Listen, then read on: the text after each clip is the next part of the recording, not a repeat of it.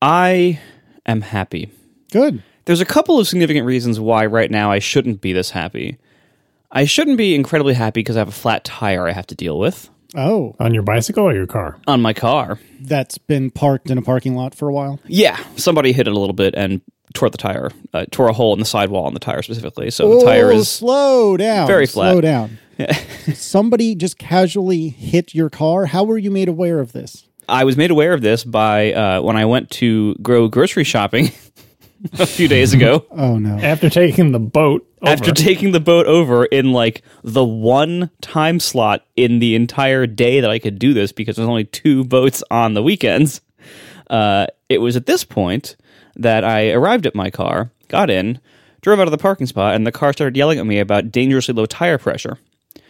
So got back out of the car and observed, oh, yep, that's a pretty flat tire on the front passenger side. Didn't you take driver's ed? You're supposed to walk around the perimeter of the car inspecting it for damage before you get in. Does anybody ever actually do that? Well, now you know why. Now you know why they teach you to do that. I do only when I'm going on a long trip. Casey does to make sure none of his wheels fell off. Well, that's true. See, you never know. It could happen. Here, I just sent, I'm pasting 3 pictures into our private channel, you can see. So you can see there's a hole in the sidewall of the tire, and there's a bit of paint scraping around.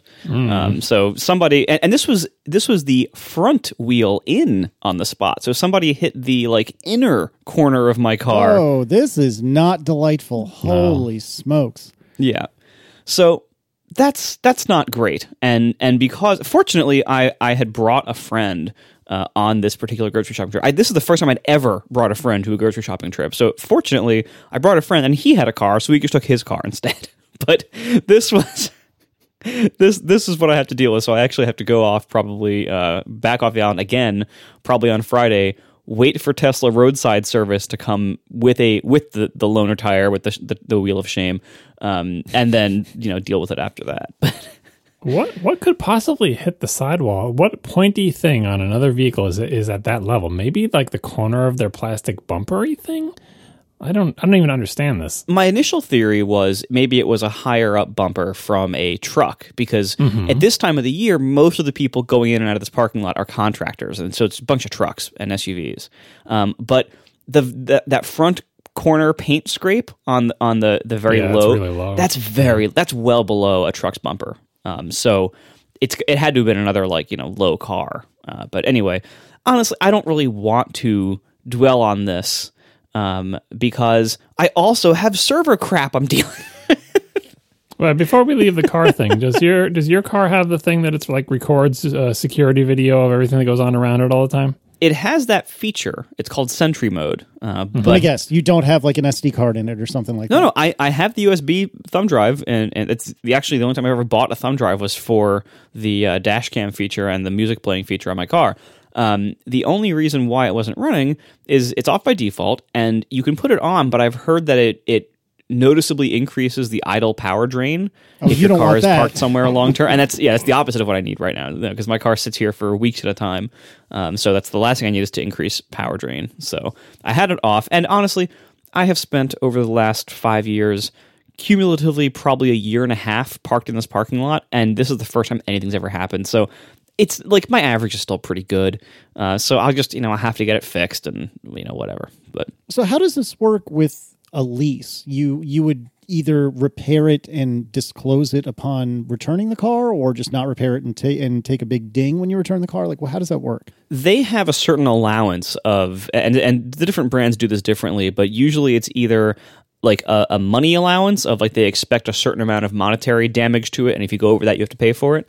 Or they have certain metrics like a scratch can be smaller than a quarter, and you can have up to 5 of them or whatever. They'll have like metrics like that when you turn it in, and they allow you to have an inspection like a few months before you turn it in, so that you can get warned about this and have a chance to go deal with it yourself first.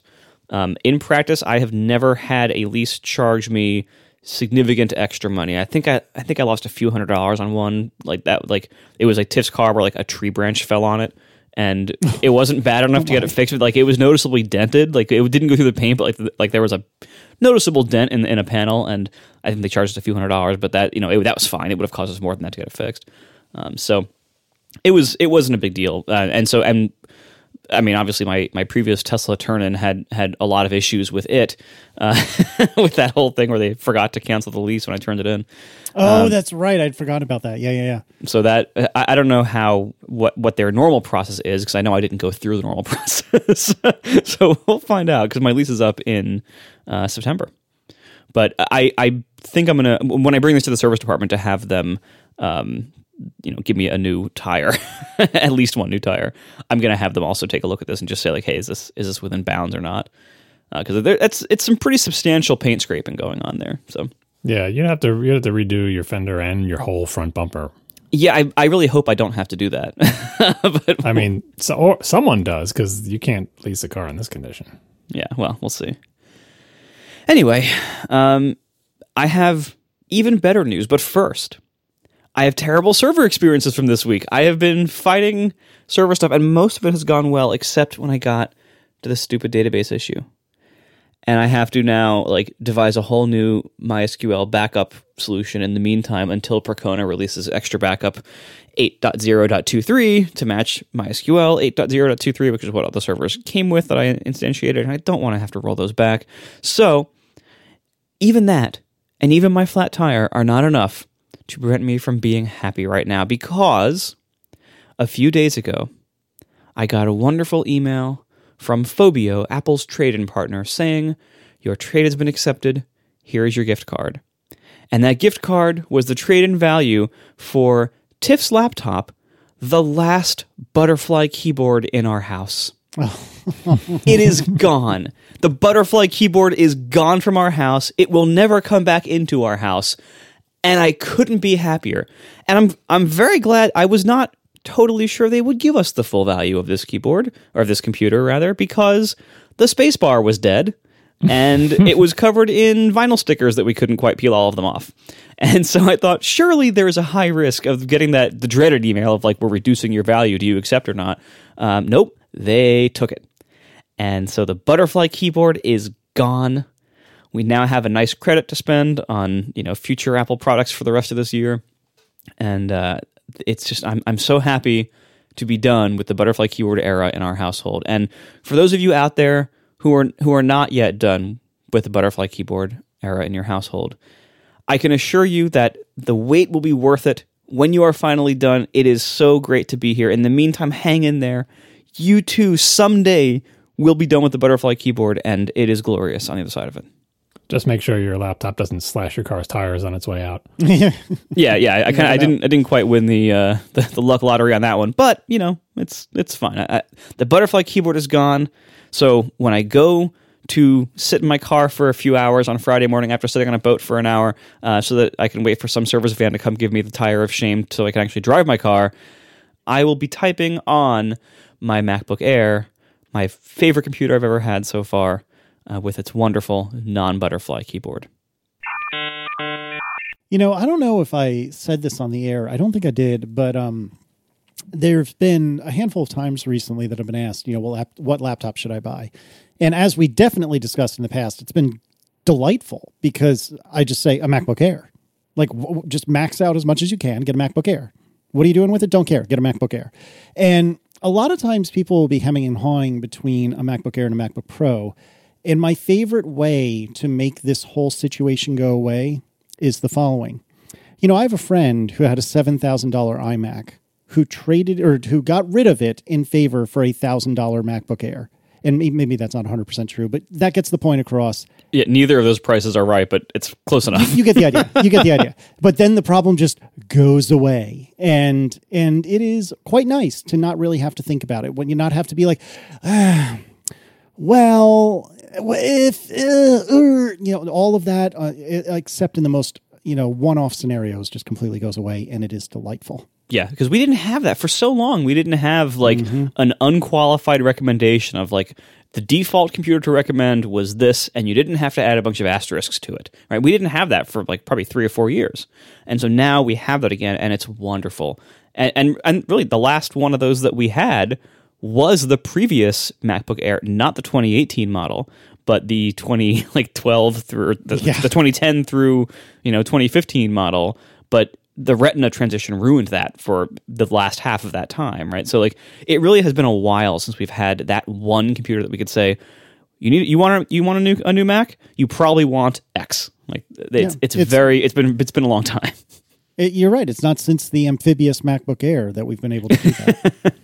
And I this was also a good time to bring up that Apple has discontinued officially my other favorite computer ever, the iMac Pro. Yeah. I shouldn't sigh. I shouldn't sigh. It's for the best, but it's sad when the thing that you're actively using to talk to you gentlemen on right this very moment has been put out to pasture. I love this iMac Pro. I am very lucky because I have yet to experience an M1 Mac, and I think once I do, that's going to make me have very uncomfortable feelings about my iMac Pro. But I love this machine. I love the way it looks. I love the way it runs. It's been by and large almost foolproof for me. I'm sad to see it go. I really am. It totally makes sense to me why it's going. I don't think it's something we need to discuss very much. I mean, basically, modern non-pro iMacs are just as good, if not better, in some ways. And if you really want to just set money aflame, well, okay, we can talk about that in a second then. But if you really want to set money aflame, then you can be absolutely ridiculous and buy a Mac Pro that you don't need. Hi, John. Anyway, so I'm sad to see it go, but I totally understand it. Marco, tell me why I'm wrong. Should it stay? No, I mean, it should be. Ideally, it would have been updated sometime, and the reason why it's going now does make some sense in that, like, they are, I think, really close to releasing, based on the latest rumors, it sounds like the first Apple Silicon-based iMacs are coming out, like, any day now. So it does seem like it's about to be replaced by something that should be better. But no, the part I disagree with is that the regular iMac is generally better than the iMac Pro now. I disagree with that. It does outperform it in many benchmarks and stuff, but what made the iMac Pro so great was that amazing cooling system and the fact that it had like things like ECC RAM and the Xeons, like all that, the high-end Pro hardware in a iMac case that, in this relatively compact, totally silent thing, until it got clogged with perma dust and things started filling on the motherboard. But before that, like, I think John Gruber said in his post about the discontinuation, he said that this might be his favorite Intel iMac ever, and I think that's actually a fair characterization. It's hard for me to point to any Intel Mac, like the entire Intel Mac era. Are any other Intel Macs better than the iMac Pro overall? Yeah, the cheese grater. I don't know. I don't think so. No, definitely. I can't agree. That whole lineup. It's the MacBook Air of the desktops. It was such a great design for so long. It had such incredible flexibility. Could hold host to so many things. So many different kinds of upgrades. It was exactly the promise of a tower type computer, and they were actually fairly cheap in their sort of their heyday. You could get one for a reasonable amount of money and then just soup it up with aftermarket parts and aftermarket RAM and run it for years. It was great. See, the reason why I think the iMac Pro is better. So first of all, when you're judging computers, when you're trying to figure out like what's the best one ever, you got to obviously judge it in the context of its day. And so when you're judging the Intel iMac or the Intel Mac era, that's from 2006 until now, basically, or until November of last year, whenever you want to declare that the Intel Mac era is over, 2006 until roughly now. And most of that time, the first Retina Mac was 2012. So most of that time, it was Retina. And the cheese grater Mac Pro, and indeed all Mac Pros until the current one, never had a good story for Retina. And that makes it hard. And I also, for most, context of how you want to balance things like power and heat and size and everything, the cheese graters are huge and loud by comparison to the iMac. They're not loud. They're less noisy than a non-Pro iMac, that's for sure. That's true. But by comparison to the iMac Pro, every Mac Pro ever made except for the trash can is pretty loud. But you put them under your desk. They're not on your desk. You don't hear them. Right, but still. So, you have, because the Mac Pro is so much larger and bulkier and louder but it's a different type of machine. Like, that's what it's for. It's the big truck, right? So you have to judge it in the context of if you wanted a big truck, the big truck to have was this one, and this was the time to have it because it was back when you could do all your Intel gaming and you had Parrot. It was like a gaming PC and a Mac for not that much money. You're not going to convince me. I love the iMac Pro. It's great. It was certainly the best Intel iMac there's ever been. But the best I'll give you is a tie with a cheese grater because that entire line and design just did exactly what it was supposed to do. Now, I'll grant you, it's for fewer customers. It's more narrow interest, right? It is not the mass market thing, although I would argue that the iMac Pro isn't really particularly mass market either. But if you squint, if you gave someone for free an iMac Pro, they would love it. If you gave someone for free a Mac Pro, they probably wouldn't, unless they're the type of person who would like a Mac Pro. Yeah, right. But like the iMac Pro is such an amazing generalist. Obviously it wasn't priced as a generalist, but as a machine, there is almost nobody who had needs that a desktop could solve at all that couldn't be solved by the iMac Pro. It was so good and continues to be so good for those out there who are still using them. Well, you're glossing over your problems with it. If something goes wrong, you got to bring the whole thing in, and then when it fills with spider eggs, the fan gets noisy. And that never happened to my ancient, much abused, dented, dust-filled 2008 Mac Pro that just trundled along for 10 years without complaint. Yeah, and that I'll give you that. I mean, that's the problem that I've had with every iMac is that it's great for like 3 years, and something starts getting worse at that point, usually seemingly related to thermals or the screen wearing out. So yeah, I will give you that. But still, what an amazing machine, and especially one that seemed like it was not part of Apple's long-term plan to create it. And certainly once they did create it, it seemed like it was kind of a bridge product to this next era and to the next iMac Pro. But man, what a great machine that was. It kind of like in the same way that like it didn't seem like Nintendo thought the Switch was going to be a big deal, or Nintendo didn't have a lot of time to make the Switch hardware really fancy. So they used basically, like the NVIDIA, whatever platform they used, that's like they didn't really customize it that much. That kind of feels like what the iMac Pro was. It seemed like it was kind of a rush job, but they did such an amazing job on it, and what resulted from it was so good that it's kind of it should be on some level possibly kind of frustrating to Apple that it did seem like it was kind of a bridge product, and it was so much better than what came before or in some ways after. Well, it wasn't supposed to be a bridge product. Remember, this was supposed to be the Pro Mac story before they had a change of heart and decided to continue making towers. So I think that's why it's so good. That this was supposed to be the flagship, and that before it shipped, but after it had been designed and mostly developed, they said, "Oh no, we got to make a Mac Pro," and they did that big announcement.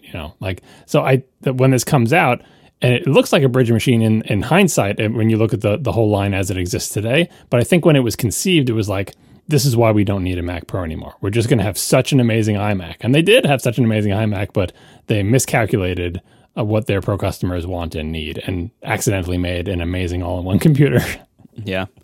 One thing I want to add to this, though, and the reason why it was in topics is, like, it's interesting that it's being discontinued rather than doing what they're doing with the Intel iMacs, because as we all know, all these Intel Macs are going away. Like, there's ARM-based iMacs coming out, and those ARM-based Macs are going to come out and replace the Intel ones, right? So every Intel Mac is essentially, quote-unquote, discontinued. Like, we see the end of the line for all the Intel Macs, right? With the possible exception of the Mac Pro, we don't know when what's happened there, but probably eventually, right? But why the premature announcement? Is it because they don't want to deal with getting a Xeon stock? They don't want to deal with the parts of this low volume thing? Like, especially as Marco noted, it's so close, we think, to the ARM iMac introduction. Why pre-announce this? Was it so popular they're running out of stock and they didn't want to bother building anymore? It's kind of weird that of all the computers to sort of pre-announce and say, hey, get them while they last because they're running out and we're not making any more, that they chose to do the iMac Pro. My best guess is that there was some component of it that they can't get anymore. Because, it hasn't been updated in 3 years, 3.5 years, whatever it's been. Well, they can't get such old Xeons anymore. Well, I mean, Intel sells Xeons forever. It probably wasn't Xeon, but maybe it was like the GPU or some other component. Like, it could be a lot of, it could be almost any component in it. Because at this point, like, Apple's not going to invest in the engineering and testing when, all the overhead required for any kind of component swap. So if any part of that computer, if they can't get it anymore, at this point, they're just going to kill it. So that's probably what happened, is like some component they can't get anymore. The other thing I was thinking about for this is we don't know yet, of course, because they haven't announced the ARM iMacs, but it's an open question of whether, we were talking about this before the ARM transition started, will they make an iMac Pro in the ARM era? there's no reason they can't, because, it fills a different role in their line. It is an all-in-one computer with all those trade-offs, but you could make an all-in-one computer that has Pro-like internals, ECC RAM and a high-end CPU and so on and so forth. But now that we've seen what their ARM hardware looks like, first of all, I don't know the answer to this question, whether the current ARM Macs have ECC RAM. I'm pretty sure they don't, but I also remember reading stuff about how all of the modern RAM standards, if you squint at them, have a little bit of error correcting baked into them. But anyway, set aside the ECC RAM for a second. Does Apple want to introduce a CPU variant that is the desktop CPU variant for the iMac, but a Pro version of that? Because without that, and without some other feature, how do you differentiate an iMac Pro from a plain iMac? And in the ARM era, in the Intel era, it was easy. You put Xeons in it, and you give it ECC RAM, you give it much better cooling. It was very well differentiated. Plus, it was slightly darker gray and had a cooler keyboard, right? But in the ARM era, thus far, having seen what Apple has put out, it doesn't seem like they want to make a huge variety of different system-on-a chips in it, or a huge variety of different hardware. So although Apple could, of course, make a CPU with like more cores, or a system, like they could pro it up a little bit in the inside of that iMac Pro, I'm guessing that they're not going to bother doing that, but instead say, this is the sort of, hardware set, Apple Silicon hardware set that defines an iMac. And we'll make a line of iMacs with them, and you can get good, better, best, and some part of it will vary, probably just storage or whatever. Maybe they'll come in colors. And that's it. And we don't have a Pro product for you, because how would we make it Pro? Especially if it has an integrated GPU, that's even higher, bill to say, okay, we're going to make a whole new system on a chip just for the iMac Pro that like nobody's going to buy. So it's sad that the iMac Pro is going away, but I think the result of that will be no ARM iMac Pro, but every ARM-based iMac, kind of like every ARM-based laptop so far, and Mac Mini, will be so good that no one will care. Because they're going to be faster than the iMac Pro. The plain iMac's already faster than the iMac Pro. They're going to be quieter. They're going to, just everything about them is going to be better. The only possible exception is the iMac Pro. You could get that with a pretty beefy GPU, and it may be tough for Apple to beat that with an integrated GPU on an iMac unless they really go all in on it. Because remember, this is the prediction that they're going to make a single system on a chip for the entire iMac line, not a custom one for an iMac Pro with a much bigger GPU. And we'll see what happens. But I'm sad. I'm sad that it's going away. But, hey, we don't know what's coming, and it could be way, way better. It sure seems to be. Like, I'm only sad in the sense that it was a really, really good product. And I'm sad in a like nostalgia fondness way. Not that I want to buy one right now, because we're so close, as you were saying, so close to the replacement. This seems like it would be a terrible time to buy one. But man, was it good! All right, let's return to neutral just very briefly. I offended some people with my why buy Audi question from last week, but thankfully I was not besmirching Tesla, so I only offended a handful of people. The only really good answer I heard, and I did hear some decent answers, but the one really good answer I heard from a couple of people were you buy Audi for all-wheel drive. Because if you look at, say, particularly Volkswagen and to some degree Porsche, most Volkswagens are not all-wheel drive. In fact, outside of the SUVs and maybe a wagon or two, I think that mine is the only one. I might have that wrong. It doesn't matter. But pretty much every Audi is all-wheel drive. And so that is one thing. Also, a bunch of Europeans reminded me of Skoda. And what's the other one that I'm not thinking of? There's one other. That's a Volkswagen Auto Group brand that's even crummier than Volkswagen. I can't think of what it was off the top of my head. But suffice to say, there are things that exist in Europe that don't exist here, and that is also true, and that changes kind of the relative positioning of Volkswagen, Audi, and Porsche, and so on. But yeah, all-wheel drive. That's a pretty good reason to buy Audi. Kiss Guy is real. I don't remember how it came up, but we were talking about and I think John had brought it up about how the Foo Fighters had asked a gentleman on stage who was dressed as one of the people from Kiss, and he played the Foo Fighters song Monkey Wrench with them. And I finally, a few days after we recorded, got the chance to watch that video, and it is absolutely delightful. You should definitely watch it, and we'll put a link to this in the show notes, as well as a kind of behind the scenes, if you will, or an interview anyway with the gentleman who was Kiss Guy. So this is both of these are worth your time. They were delightful. Yeah, we didn't have the link to the video in last week's show, so I wanted to include in this one. And the Kiss Guy's real part is, like, when we tweeted about this, and we're going back and forth on Twitter, and a lot of people are like, that's obviously fake. He was a plant. That guy was there. Like, is this set up? People are so cynical. But here's a link to this article, which is an interview with the person. And he says, no, it wasn't a setup. Yes, I really did come to the show with a sign. Yes, they really did pull me out of the audience. So believe who you want, but I choose to believe this was a actual, real, spontaneous thing that happened because someone came to the show dressed as Kiss with a giant sign that said, let me play Monkey Wrench. And he did. That's all it took. And I didn't realize, too, this is like a thing that they do. Like the Foo Fighters do this frequently. And so like it's different when it's like a thing. And so you can go to a show and actually expect that it might happen to you, and you can actually prepare and practice the thing that you want to, so that's, I think that actually makes it very plausible.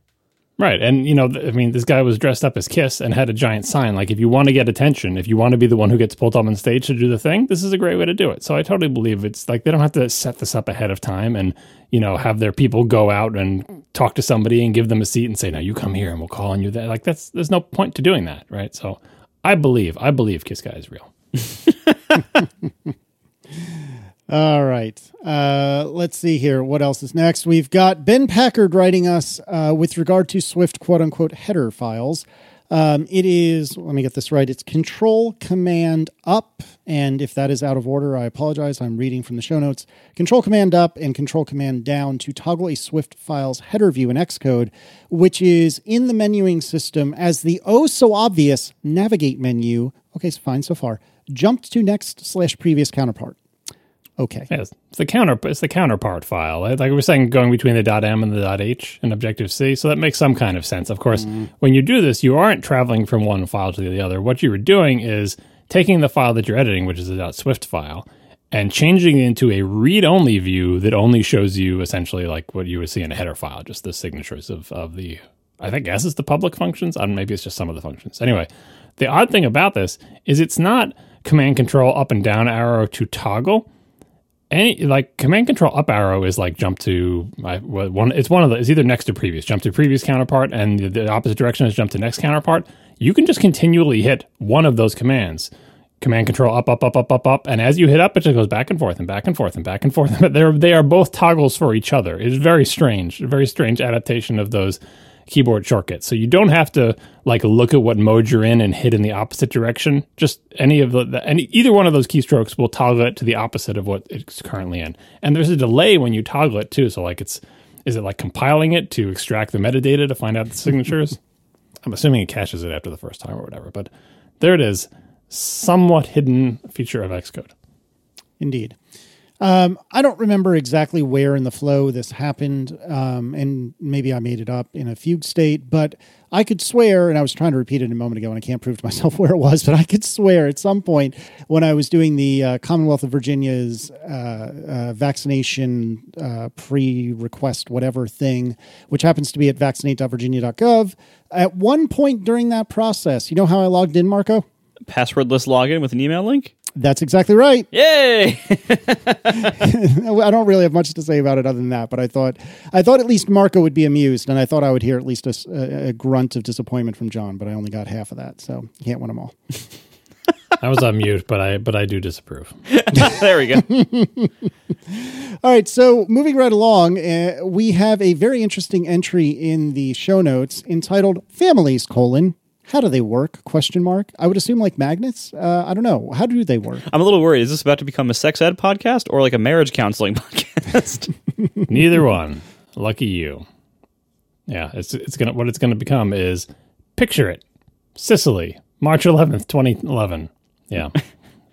This is when you're hearing this, if you hear it on day of release, it's possible that you were hearing this on exactly the 10-year anniversary of a podcast episode I did called No iLife is an Island, in which I complained that Apple didn't understand how families work. As in, families have multiple people who may take photos, but the photos, some of those photos, a subset of those photos, belong to the family and not the individual person.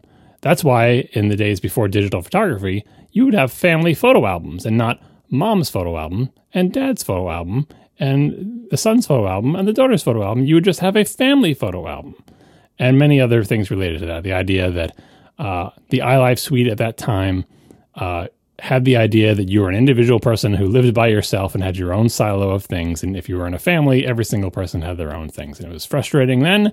And here we are 10 years later, and I thought it would be a chance to revisit this topic. Now, in June of 2014, a mere 3 years after that episode, Apple rolled out their family thing, family sharing or whatever, where you can build a little family in iCloud and say, what is it? The organizer, I'm the family organizer, and here are the adults in the family, and here are the children in the family. And so I can form a little family. And I remember being optimistic. A mere 3 years after complaining about something on a podcast, Apple has taken action to lay the groundwork to solve this problem once and for all, because now it understands my family and it knows the people who belong to it. Now it's only a matter of just updating all of the relevant programs to also understand families and allow them to have a relationship with each other with respect to their, iCloud data. They did a little bit of that, like with purchases, where one person can purchase thing and the other people can see that person's purchases. And fast forward to 2021, they did sharing of in-app purchases as well. But in general, that's been all the progress that they've made. They set up families and they did purchase sharing and a bunch of other integrations, but they didn't really do it where it counts, which is the actual data. Even something as simple as contacts, which we've been talking about a little bit recently. It's a tiny amount of data. And again, in the pre-digital days, very often a household would have an address book that had the names and phone numbers of everybody that the family knew. Granted, children could have their own address books with the names and phone numbers of their friends, but there was still a family address book. And so when grandma moved, you didn't have to update it in every single person's thing because grandma's address was only and phone number was only in the family address book, right? So the concept of having a family that shares some subset of data amongst themselves while also having their own private data, a great place to try that out would have been on contacts. But of course, the big one is photos. Photos continue to be a thorn to everyone's side. We talk about Ask ATP. We get questions, repeated questions, and sometimes we answer them like once a year just to get them out there. We are constantly being asked, hey, how do you guys deal with photos in your family? Because I have photos in my photo library. My wife has photos in her photo library. And how do they, how do you deal with sharing them? Do you have one photo library? Do you have a third Apple ID that doesn't belong to either person that you both sign into? Do you have an Apple Store ID, even though there's family sharing and purchases? What do you do? What's the solution? How should I do this? And it's a disappointing question to get because kind of like the laptop situation used to be, we don't have a good answer. There's no good solution for this. And we always say, well, this is a problem that Apple has to solve. I used to say it optimistically, like, well, they just rolled out family sharing and probably maybe in the next, few years, they'll roll out new versions of their apps that will support family sharing in a sophisticated way. Nope, hasn't happened. So here we are, 10 years later to the day, still no progress on one of the biggest remaining sort of fundamentally annoying things about being an ideal Apple customer. You've got a family, you buy all sorts of Apple junk, you sign up for all the services, and you just want to have like a normal, smooth lifestyle and workflow with Apple's stuff. And so much of it works well. Multiple user support on Macs, people being able to log into them, all the new Macs and the laptops, purchase sharing, even media sharing, managing what apps your kids buy, stuff like that. But the family photo library and the family collection of contacts, contacts is more minor because I've just given up and I say my wife's is the canonical contact thing. When I need to look up someone's info, I go to her address book. But again, the volume of data is small. It's not a big deal. But photos, it is just such a pain. And to celebrate 10 years, Photos on my Mac has decided that my previous technique, this is what I was doing, and I do not recommend this because it's terrible, but my previous technique is I would take pictures on my phone, and then I would connect my phone with a USB cable to a Mac that's logged in as my wife, and manually import from my phone via USB photos into her photo library. Periodically. This is like a Casey workflow where it's like, I just got to remember every once in a while I got to do this thing. Well, to celebrate 10 years, Photos said, you know what? That's not going to work anymore. What happens now is I plug in my phone and it thinks for a really long time because the Photos app on the Mac, latest version of everything, the Photos version, latest version of iOS, latest version of Mac OS, the Photos app is like, seems like you've imported a lot of these photos already. So I have to sort these in the UI to say, okay, here's all the ones you imported before, and then here's photos that haven't yet been imported. First of all, I don't need to do this at all. If it just gave me a reverse chronological list of photos, I would just scroll a little bit and select the ones that I wanted to be imported. Second of all, I intentionally don't import all of them. If there's like a screenshot or some random photo that I don't want in the photo library, I don't import it. Right, exactly, or my toe pictures. That's not going on this show. Yeah. No, sir. I don't import those. What that means is that from that point on, I'm going to continue to see those photos presented to me as, hey, do you want to import these? Because you haven't imported them before, right? But recently, all this broke down, and now I just get kind of like a grid of blank thumbnails.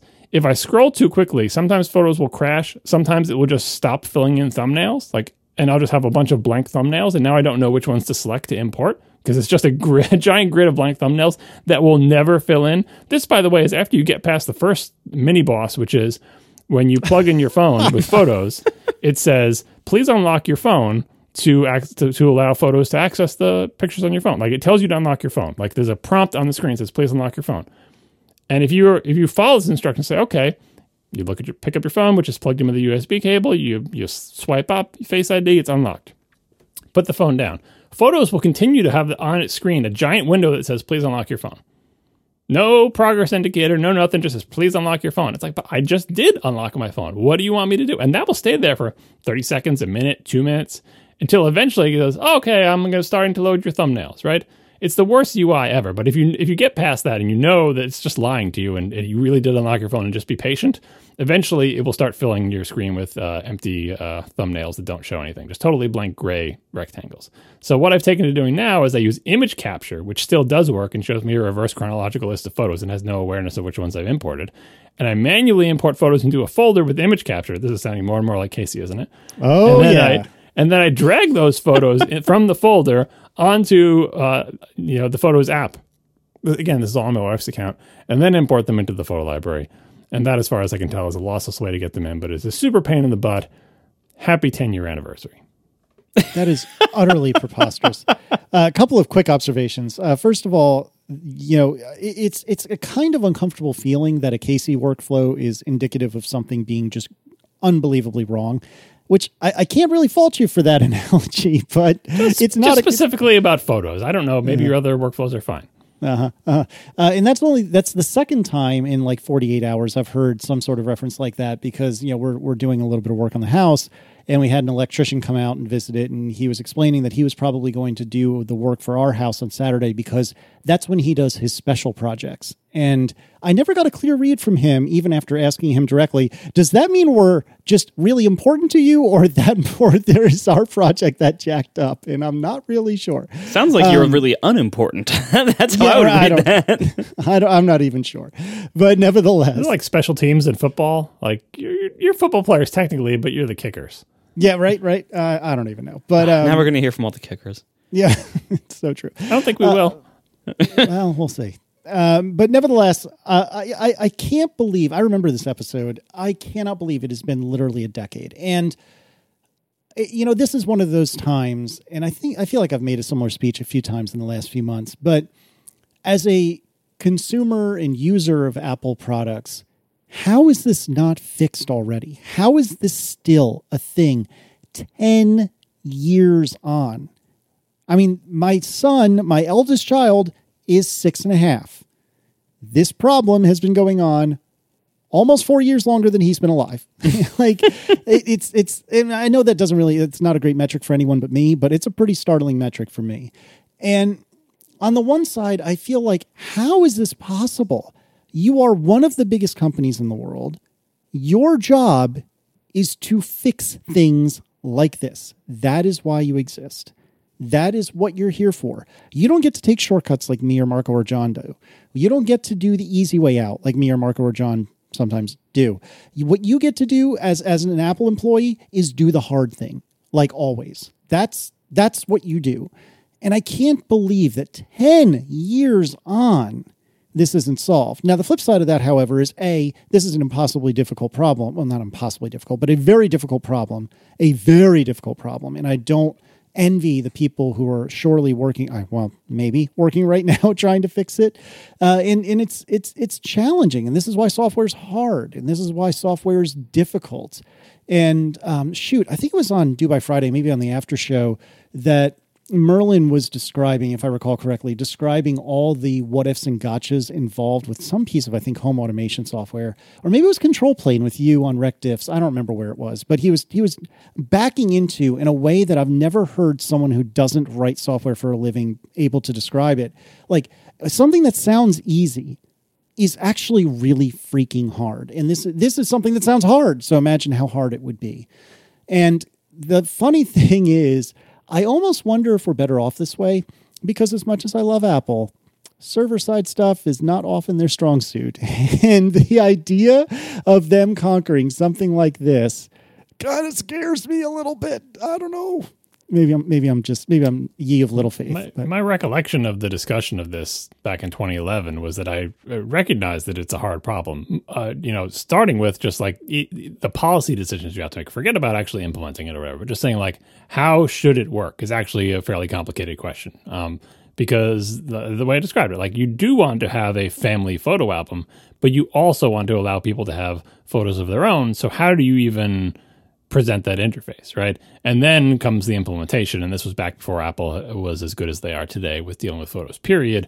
So I recognize that it's a hard problem. I didn't expect them to solve this problem immediately. Again, I said I was optimistic when 3 years later they just introduced the concept of families, because that's a prerequisite for dealing with this, having formally built-in, supported concept of a family of Apple IDs, right? And they did that, and it was 3 years later, and I was optimistic. So I wasn't expecting them to come around the next year and fix this, or even in 5 years and fix it. But in 10 years, if you told me in 2011, in 10 years, they won't even have taken a swing at this, I would be like, 10 years? Like, that's the thing about hard problems. I don't expect them to be fixed quickly. I know it's going to be hard, but I also, like Casey was getting at, it's not like a mysterious problem that no one ever had. That's why we get asked this question all the time. We will always get asked this question on this program. It will be like, it's some baseline percentage of Ask ATP is people asking this exact question in one way or another, because everybody who is in any kind of family arrangement has the same situation. We all, and especially now that all the kids have phones and stuff, we all take pictures, but a lot of those pictures, if you're on a family vacation, are family photos. And dealing with that, I just want to look at the family photos and having people send you photos and airdrop them and send them, and people like take screenshots of photos and give them to each other, like with the quality loss and the metadata loss going into that, and just the general hassle and not keeping track of who has what photos where and where was that photo. It's a problem that is not going away, and it is not a mysterious, unforeseen problem. Granted, you don't fix it in your version 1. Like version 1, maybe you do simple. Let's just do photo libraries and internet-enabled photo libraries, right? And then let's introduce families. They just need to take the next step. And Casey's doubt about whether they're working on this, like, I remember saying the same thing probably on this episode. Like, surely someone in Apple is working on this, or at least thinking about it, but it's going to take a while. I really hope that's true. I really hope someone is working on it and thinking about it, and they haven't just given up or convinced themselves that, you know what, one photo library per Apple ID is fine. This is not a problem that needs to be solved. People will just stop complaining about it. And I don't think it's like a terrible problem like the butterfly keyboard, or something that needs to be addressed immediately, and like, something that'll get written about in a mainstream, I was going to say newspaper, whatever, like in the mainstream press will catch onto this. It's just a minor annoyance that anybody who wants to sort of get a handle on their digital life will inevitably come to some point and say, this part is annoying. This whole thing with the photo libraries and who has what photo, that part is annoying. Maybe they'll never get there in contacts, although arguably I have the same complaint of, like, if you have friends of the family, it's a pain to have their contact information in various versions in various individual people's contacts rather than shared in some way. But I just think it needs to be addressed. Google tried to address it with their, like, you can mark these photos to be shared with other people in your family. Their solution isn't great, but at least they did something. At least they tried something. And, if Google cared about this at all, they could make a second cut and a third cut or whatever.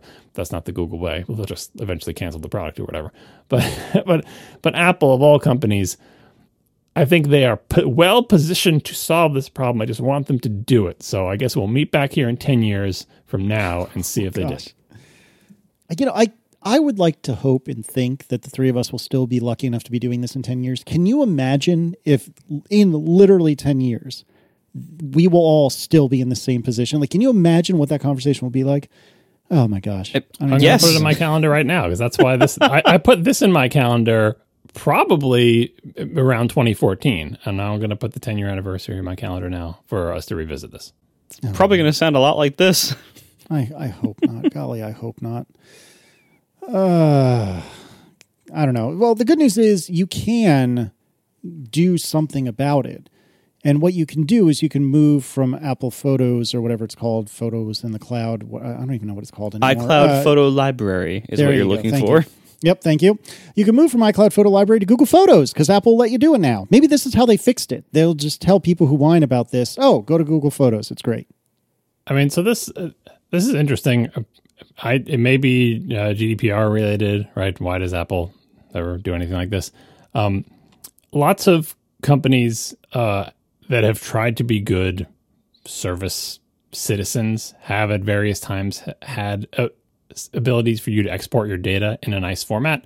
Google has an entire, what is it called? Google Takeout. Like an entire section of their website that's like, here's all the data Google has about you, and here are ways you can dump it out. And Google did this long before they were required to by law, as far as I know. It's like just part of, it was back when Google's motto was don't be evil. And they actually did things that were trying not to be evil. Man, remember that? Those were the days. Yeah. There were always a lot of asterisks on that, though. True, but like the people who believed it and were working at the company and making decisions about products. And so you'd come out with stuff. I remember when it first came out, I was like, oh, this doesn't help Apple. Doesn't help Google competitively at all. They just did it because it's the right thing to do. You know, here's your data. You can get it out in a non-proprietary format and then do with it what you want. Same, I mean, they obviously did it the other way with importing as well. I think I got all my email into Gmail by like importing in an Mbox format or something. Or I exported it from, Claris email or whatever the hell I was using then in Mbox format. And then it's pronounced box, rhymes with mbop. You know. But then box. But I've always appreciated their export. In fact, speaking of calendar events, I have an annual calendar event that reminds me to dump all of my Gmail email to my local file system, just so I, if and when Google unceremoniously cancels my entire Google account for some reason that I can't appeal or talk to a human about, I will at least have all of my email for all history up to, on average, 6 months before that happened. And I also do a pop of Gmail down to my local thing in a local email client, although I think Outlook is taking away pop support, so I have to switch to Apple Mail, which is its own can of worms. Anyway, export. Twitter does the same thing. You can get, if you don't know this and you care about this at all, you can dump all of your own tweets in a very cool sort of local HTML and JavaScript version to, as a big zip file. They just expand it to a bunch of files. And I do that periodically. Dump all my tweets just because that's the thing I care about. And I like that companies provide me a way to do that. This, I think, is the first time I've seen Apple do anything close to that. It does, as far as I know, it doesn't give you a dump locally. It can only send to, let me look at this. I can only send to Google Photos. They say it's a, request to transfer a copy of iCloud Photos to another service, but another service means Google Photos right now. I looked at this because, as we've discussed in past episodes, Google Photos is my backup service. I have the Google Backup and Sync thing shoving all of my photos into Google Photos. The Backup and Sync application is terrible and does a bad job, and I'm pretty sure it misses photos, but it's better than nothing. And so I just run that continuously, and it's like my 5th level backup of my photos in case everything else fails. I will still have 90% of my photos in some form or another in Google Photos. And I pay for all that storage and all that other stuff. So I looked at this and said, okay, well, this has got to be better supported than what I'm doing now because it's Apple doing the transfer and it's like an offline thing, and they'll do it over the course of several days and preserve as much of the metadata as they can, I hope. And, because they're Apple, they know about their photo library format, right? But as far as I can tell, having not tried this is a thing where they will take all your photos and put them into Google Photos, and that's it. and then they just sit there, right? And so then if you want to do that again, they say, oh, do you want us to export all your photos again and put them into Google Photos? Well, no, Apple, actually I don't. I want you to just put in the photos that have been added or modified since the last time you did it. And they're like, no, that's not what this is about. This is we take your whole photo library and put it in Google Photos. Yes. You've misinterpreted our relationship. Right. And it's like, and after that, that's it, right? And so in theory, I could transfer all my photos into Google Photos, and then every year, first delete all my photos from Google Photos somehow, and then do the transfer again, right? But that's much more cumbersome, especially since the transfer says takes several days or whatever. Much more cumbersome and will protect far fewer photos than my current cruddy Google backup and sync thing. So I'm glad Apple is doing this thing. It's a good way. If you go with Apple Photos and you get frustrated and just like decide you're never going to do anything with Apple again, it is an escape hatch for your photos. You can send them to another service. Hope you like Google because that's your only choice. There are other escape hatches. If you have any Mac that has a local copy of all your photos, and you should have at least one Mac that has a local copy of all your photos, you can, of course, export all of them, export unmodified originals, right, to another disk or something. Like, there's other ways to get your photos out. That don't like your photos are trapped, but I presume that this transfer service will try to preserve as much of the original quality and information about your photos as it can. What I really care about, and the reason I'm really stuck with Apple Photos, is all the photos I care about have edits. I don't think there's a single photo that I have, made a favorite or whatever that doesn't have some kind of edits to it. And if you gave me all my originals back, it would be like, okay, I hope you enjoy doing 10 to 15 years worth of edits over again. Hope you remember what those were. And I don't want to do 10 to 15 years worth of edits. And I also don't want to bake in my edits like Casey does because I'm not a monster. So I do like having my photos in Apple Photos because Apple preserves my originals while maintaining all my metadata, all my face recognition, all my tags, and yes, all of my edits. So I'm not going to use this service even to make a backup, but I would be super excited if Apple ever enhanced this service to sort of do incremental backups or periodic dumps or something like that. But I'm not holding my breath. And honestly, they should do the family stuff first. Yet I'm a little more cynical about the motivation for this. I mean, I think they're clearly right now in a time where they're under a pretty significant and seemingly rapidly increasing amount of regulatory and antitrust pressure, and possibly legal pressure from competitors as well. So I think a lot of the moves that we're seeing Apple make recently that seem kind of like, I never thought they would do that, or that's a little odd. Why did they do that?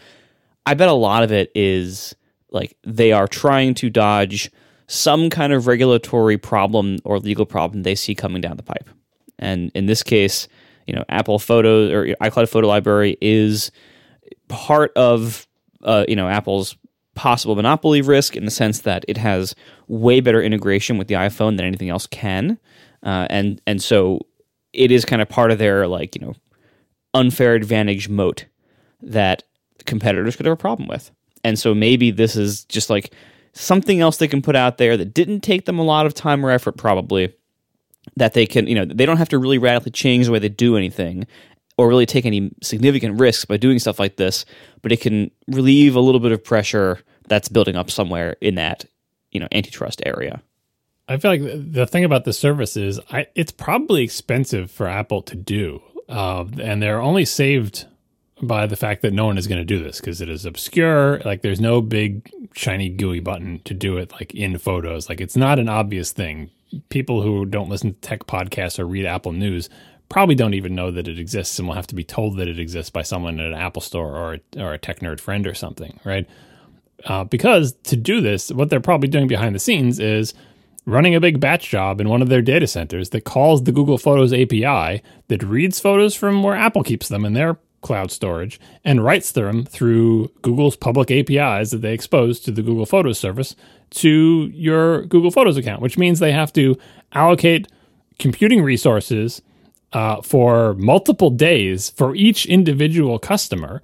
And then they have to do all the data transfer from wherever the data is being stored. So they're reading from their own storage and then writing over the wire, over the network into Google's thing. And I don't know if Google's charging per API call, but probably something like that. It's not like, I don't think Google's giving this all away for free. For just to do a single person's photo library is a non-trivial amount of money that Apple is spending on, somebody's data centers or whoever, even if it's just electricity and cooling, right?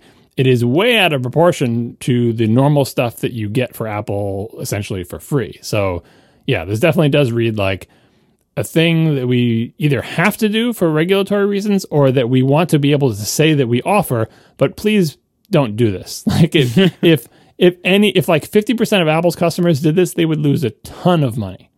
Not to mention, losing all the photos.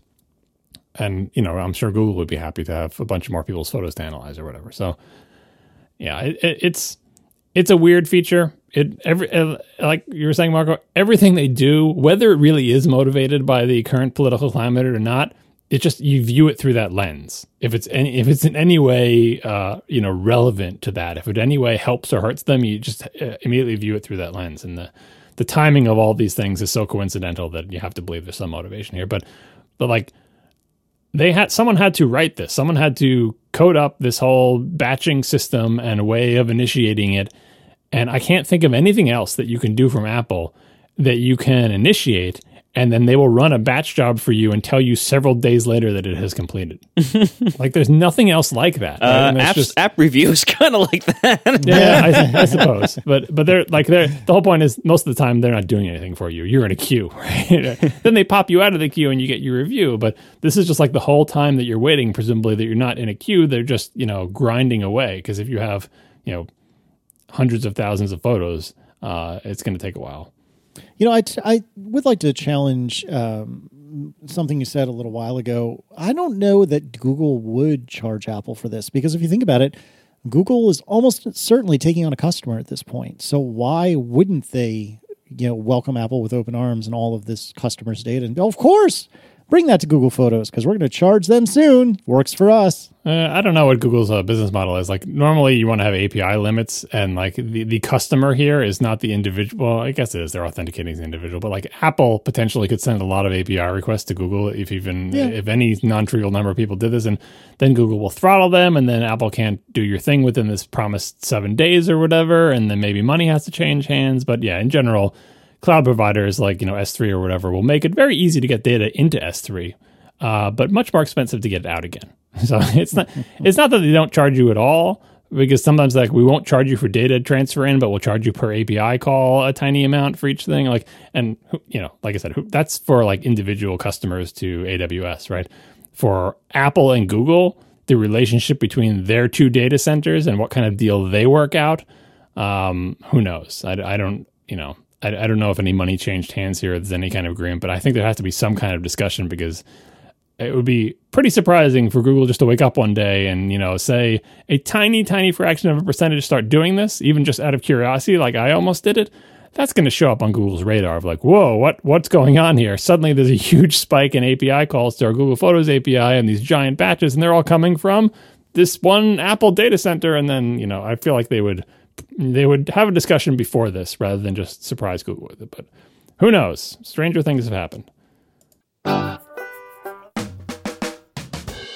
So a few weeks ago, it was almost a month ago now, it was announced, I guess, that Apple was cracking down on apps with, quote, irrationally high prices, quote, as App Store scams are exposed.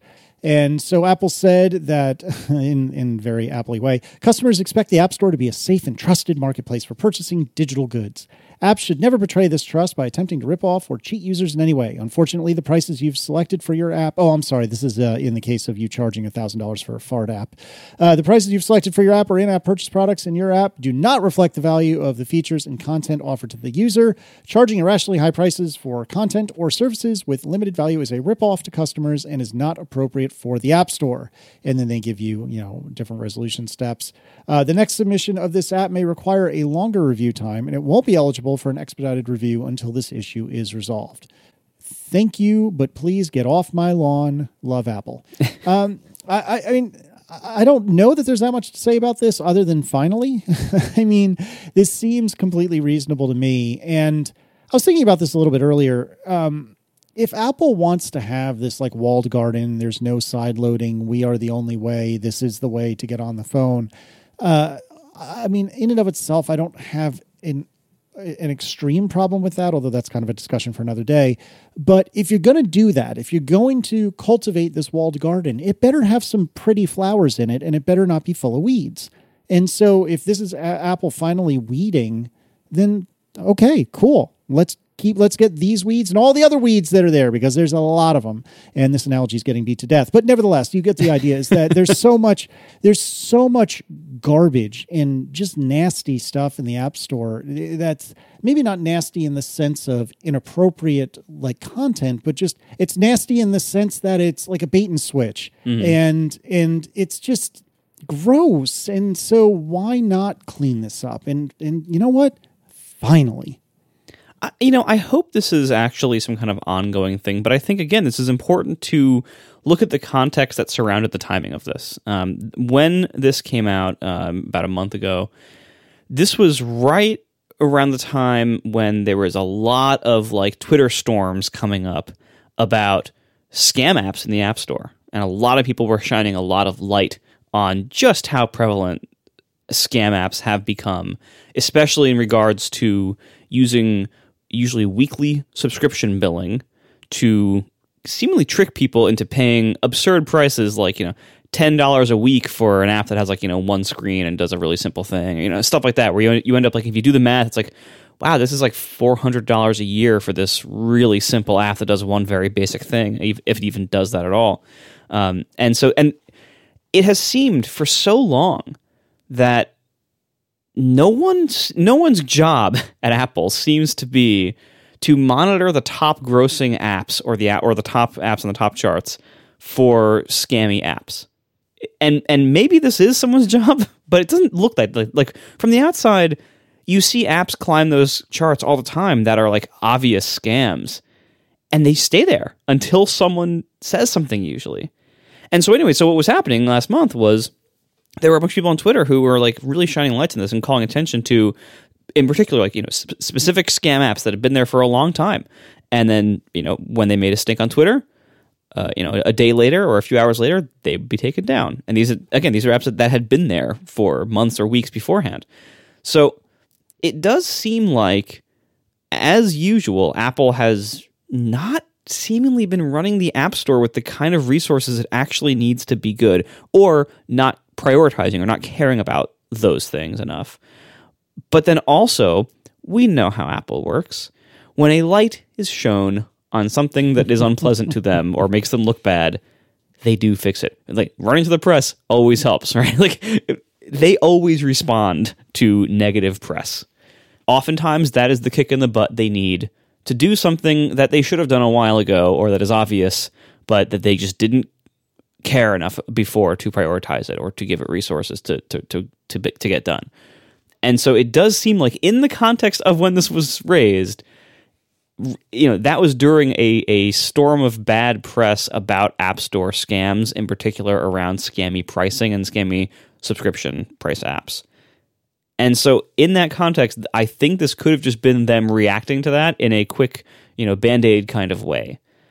I hope that's not it. I hope they are actually devoting significant resources to making the App Store seem less like a crappy scam-filled flea market, because it has needed that for almost its entire life, if not its entire life. Like, the App Store, Casey's right, like, the amount of curation that Apple says they're doing, which, again, go back to antitrust pressure.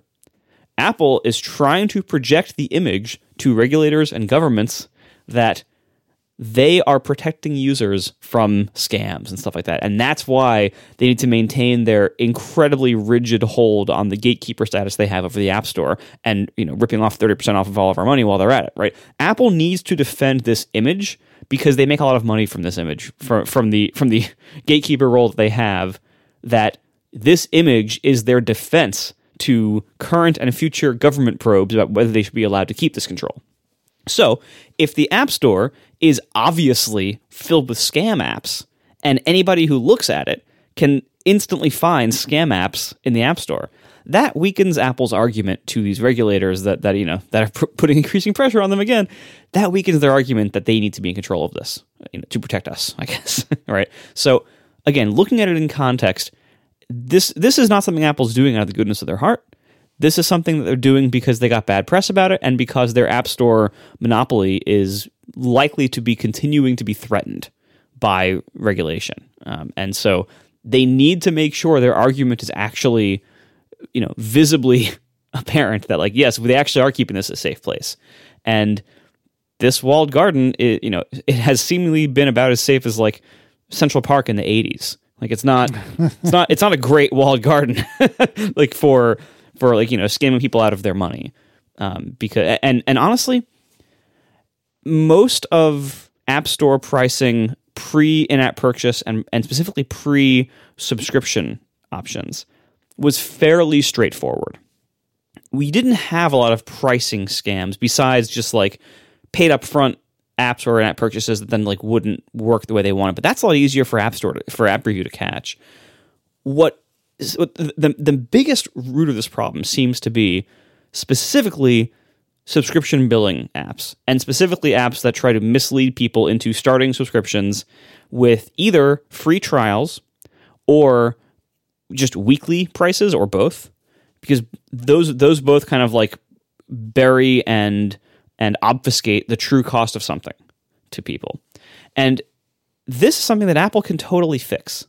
I think there are two very obvious things they could do here that for some reason they haven't. Number one, I said this on Twitter, I'll say it again, I think they should eliminate weekly billing as an option. Because while there are some legitimate uses for that, like people say newspapers are a common one, and I'm pretty sure that's why it's there. I think it's there basically for the New York Times. If they even still use in-app purchase, I don't know off the top of my head. But most things people pay for on an ongoing basis are not paid weekly. Most things that you pay for on an ongoing basis are paid monthly. And most legitimate subscription apps don't charge you weekly. They charge you either monthly or annually. Weekly seems to only be used by a handful of important publications and every single price scammer on the App Store. And so I have to imagine that pro to con ratio on weekly billing is really poor. It's really not good. And if they got rid of weekly billing, that would prevent so many scam apps from scamming so many people out of so much money, because it would make the pricing terms much more clear to people. And then secondly, as many people on Twitter have pointed out, the design of the in-app purchase confirmation screen is not great. Everything's just like small and illegible, and it doesn't call attention to the price very well. And it spends a lot of like screen real estate on, emptiness or on, BS text, and it also shoves into the app the responsibility of a lot of disclosure of things like what are you buying. Most of that is left up to the app and is enforced by app review, and of course that means it's selectively and inconsistently enforced. Much of that should be moved into the design of the purchase screen. That could significantly cut down on the problems that in-app purchase scams create and what they can do, how many people get fooled, etc. And why Apple hasn't modernized the in-app purchase screen for subscriptions, I don't know. I can only leave it up to a combination of the Alan Dye software design era of not caring about legibility and clarity for people and instead caring about minimalism, and combined with the seeming like moving mountains effort that it takes to change anything about the store and the purchase, like store kit and like that whole area of the OS and the services ecosystem seems like it moves glacially for whatever reason. So, combine those things, and I'm not expecting big changes here anytime soon. But again, I wish they would put more resources into really making the App Store better for customers in ways that like this that really matter, instead of just, giving lip service. And I don't know why things have been as bad as they are in this area for as long as they have been, but I hope they find reasons to fix it besides just doing the minimum required to fend off antitrust problems. The regulatory angle on this is interesting because I think Apple is relying on, and I think they're smart to rely on because I think they're correct, relying on the fact that the technical nuances that I think most people who would listen to this show or are up on tech news understand are never going to get a fair hearing in a sort of public forum or any kind of like congressional hearing, anything like that, which is when Apple makes a claim that, that you were just saying, Margaret, like, oh, we make the App Store safe. That's why we need control. It's about safety. We're protecting customers, so on and so forth.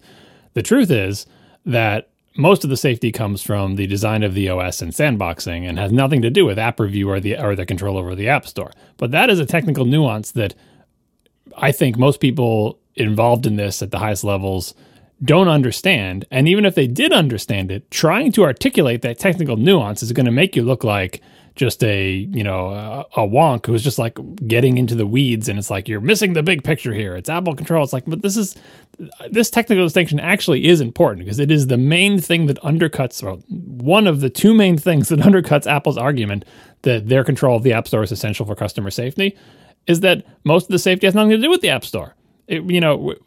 Apple's going to say, we have fewer viruses, it's safer, blah, blah, blah. That's all true, but it's not because of the App Store. It's because of since day one, apps have been sandboxed and have very limited access to resources on the iPhone and everything. Now, granted, obviously, if things didn't go through the App Store, it would be easier to exploit things because people can't silo. That's why this is nuanced. So I get off into the weeds of saying, okay, well, but Apple doesn't allow private APIs, and private APIs might be more exploitable, or you can't distribute a jailbreak through the Apple Store, and it's harder for people to jailbreak. And if sideloading was available, it would be easy to jailbreak. And all of that is true, but still, it is a nuanced distinction.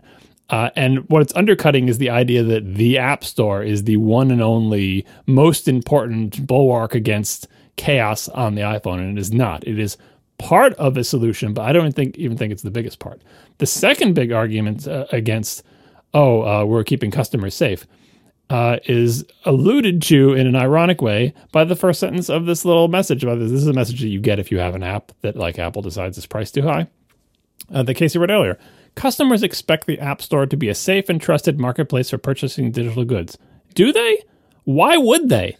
Anything you do on the App Store as a regular person, like say, you hear about a cool app and you want to go download it, so you go to the App Store to find it. You will be flooded with thousands of scam, clone apps that are not the app you want, that have hundreds of 5-star reviews, that are in the top of the search results and maybe are the top one because they paid for ad keywords. It is not a safe and trusted marketplace at all. Anybody who has been in the App Store in the last several years has known that it's just unless you know exactly what you want and are very careful to go exactly to that one, not to pick the scam clone apps with identical looking icons and similar names, it is a terrifying place to be. Not because the apps are going to like root your phone and steal all your pictures or whatever, because, again, sandboxing prevents that, but because you're going to end up getting the wrong thing, and that wrong thing may end up costing you money and making you accidentally sign up for a $4.99 per week bill that it starts off as a free trial, right? And you're going to, I can just look at the reviews and it's a curated collection. It's like, no, it's not curated. Apple lets any junk through. And the reviews are meaningless because they can be scammed, and Apple hasn't stopped that, right? And the search results are terrible. So even if it's the most popular app in the world and you search for it by name, you might get 5 other results before the one you want.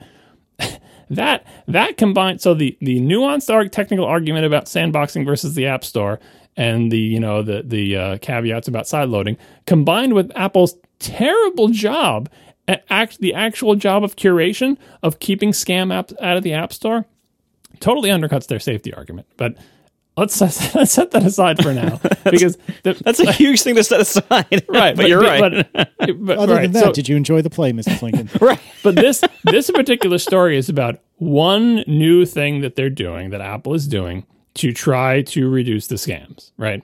And this new thing, I'm going to come at this from the entirely the opposite direction, although it'll come around, you'll see. It reminds me of my very first thought, and I've brought this up on past shows, my very first thought when the App Store was announced. It flashed in my head when they were talking about it on screen in the presentation. Here comes the App Store, right? And here's what you can do. Because, I was virtually surrounded. I wasn't there in person, but I was virtually surrounded by all of my other Apple nerd friends watching the same keynote remotely or in person. And we're all taking it in. I think it was a live stream. Who knows? I can't remember. It was too long ago. And they put those slides up that the App Store is coming. And what I thought was, here are all these people that I know, my friends, who are, what we called indie software developers back then, who make a living by selling software for Apple platforms, and they sort of do it on their own, maybe with a couple of people in a small company, or maybe literally by themselves. And they've been doing it for years, and they are sort of, these indie software developers living the dream. They found a way to, make something that people are willing to pay money for, and that's how they make their living. And even though we all had stars in our eyes about what promised to be and really was a gold rush for, being able to make lots of money on the App Store, on the iPhone, to make apps for the iPhone, I saw all of those people suddenly changing from indie software developers who exchanged their, made something with their labor and sold it and got money.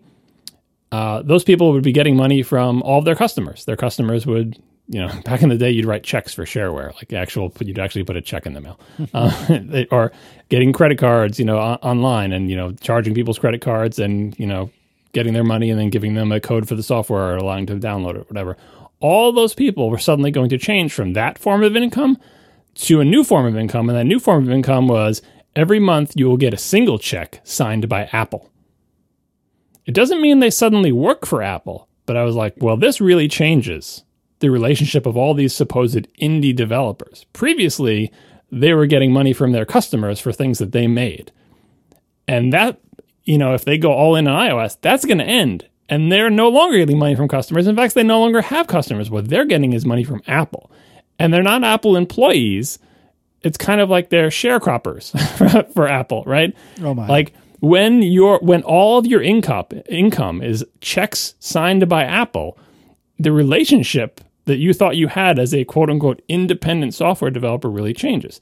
That was my first, and I'm not and wasn't then an independent software developer, but that was my thought of like, oh, geez, this is really a bigger change than we think it is. Not to say that people shouldn't develop for the App Store, because they totally should, and it really was a gold rush, and it was a good time to get in there and get some good apps out, and, it's like, and not that it wasn't, but it was just a thought in my head that this fundamentally changes the relationship. And this alteration of the relationship between independent software developers and the platform they develop on has always been there, and every once in a while, something like this will come along and give me that same feeling. When this came along, where Apple's deciding, Apple's always had control over the App Store. Like they decide what's in, they decide what's out, they make up the rules, they change their mind. Like that's always been the way it is. And occasionally they make a decision that's bad and people complain, and sometimes they make a decision that's good and people cheer, right? But the relationship, the power dynamic has always been the same.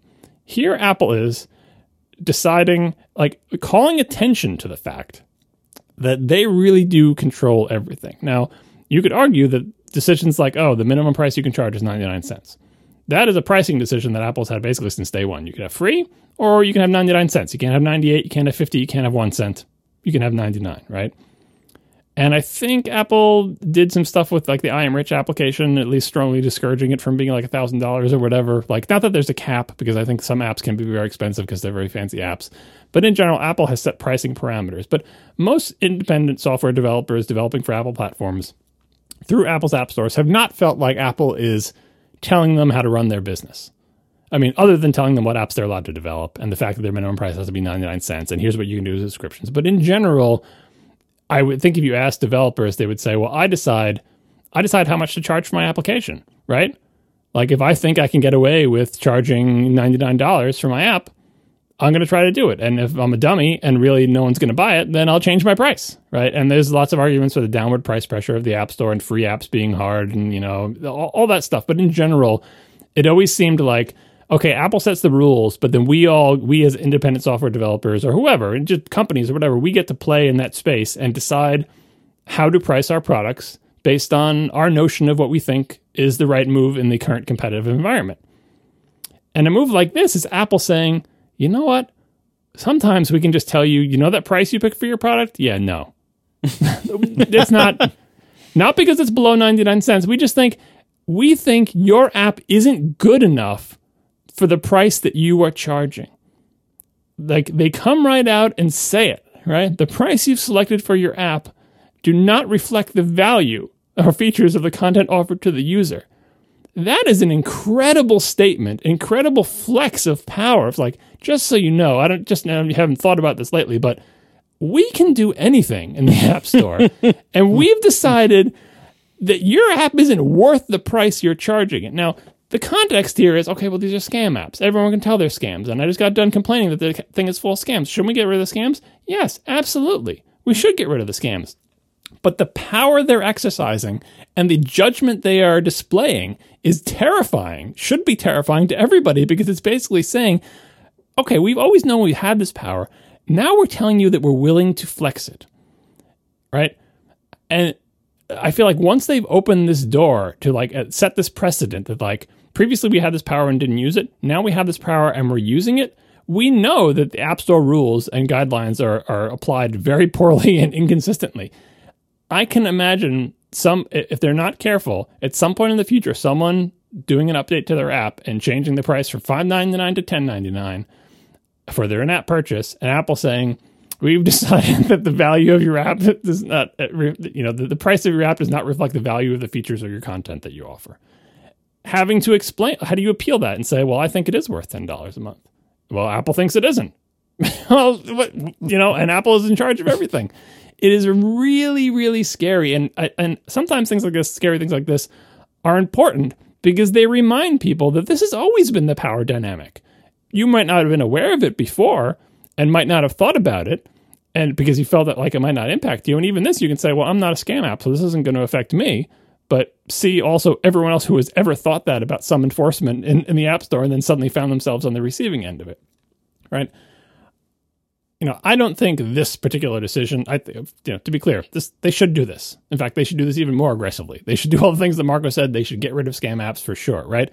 But as Apple becomes better at doing the thing they supposedly say they're doing, which is curating the App Store to protect customers, they're getting farther and farther from one of the things that has been protecting the App Store, which is that it's more or less a free-for-all within the constraints Apple offered. So even though they're the only place where you can get apps, you can get pretty much anything, any old piece of junk. No one's being kept out of the App Store for being a bad app developer. Everyone can get in there. It's great. It's like a quote-unquote level playing field, whatever, right? And that allows a large diversity of apps within the rules. If Apple actually started curating and saying, we prefer to only really have good apps within the rules, as in no scams, and then eventually that's like, okay, well, no apps that are really crappy or whatever, the number and type of apps available to you gets narrower and narrower, which is good in that that's what we want as customers. I don't want the scam apps. I don't want the crappy apps. But at a platform perspective, the relief valve of allowing all that junk into the App Store allowed the App Store to look more like a free market than it has ever actually been. So if Apple ever does get good at curating the App Store, it's going to be so much more obvious to regulators that it is not a free market or a level playing field, or, it is entirely like the only way to get apps onto this thing is this very increasingly narrow corridor. And it's great for customers as long as those customers agree with Apple entirely about everything that should be there, right? So I think Apple is not painting itself into a corner, but every time it does something like this as a reaction to regulatory pressure, it further highlights the thing that they're going to end up getting regulated about, which is that they do have all the power, and every exercise of that power that narrows the App Store makes it more and more clear that they do have that power and that it is a very narrowly defined thing that does not allow all the possible innovations that could be out there in the world from being available.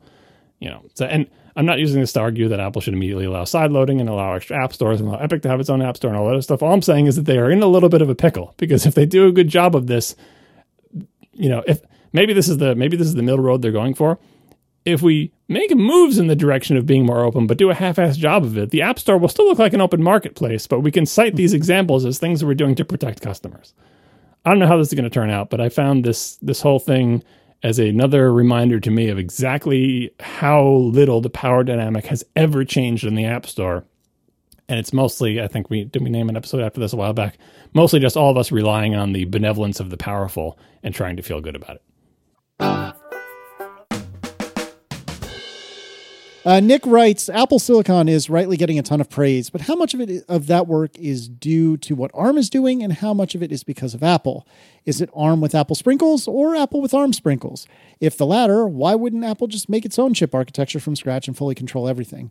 This is it's a really good question. I don't know the answer, but if I were to wager a guess, I'm very curious to hear what you guys have to say. I think that it's really kind of both, isn't it? Like, I suppose Apple could come up with its own chip architecture and put itself behind by several years because it would have to throw away the work it's already got. But, I mean, plenty of other ARM chips exist in the world that aren't near as fast as this. So If I had to pick, I would probably say Apple, but I'm biased.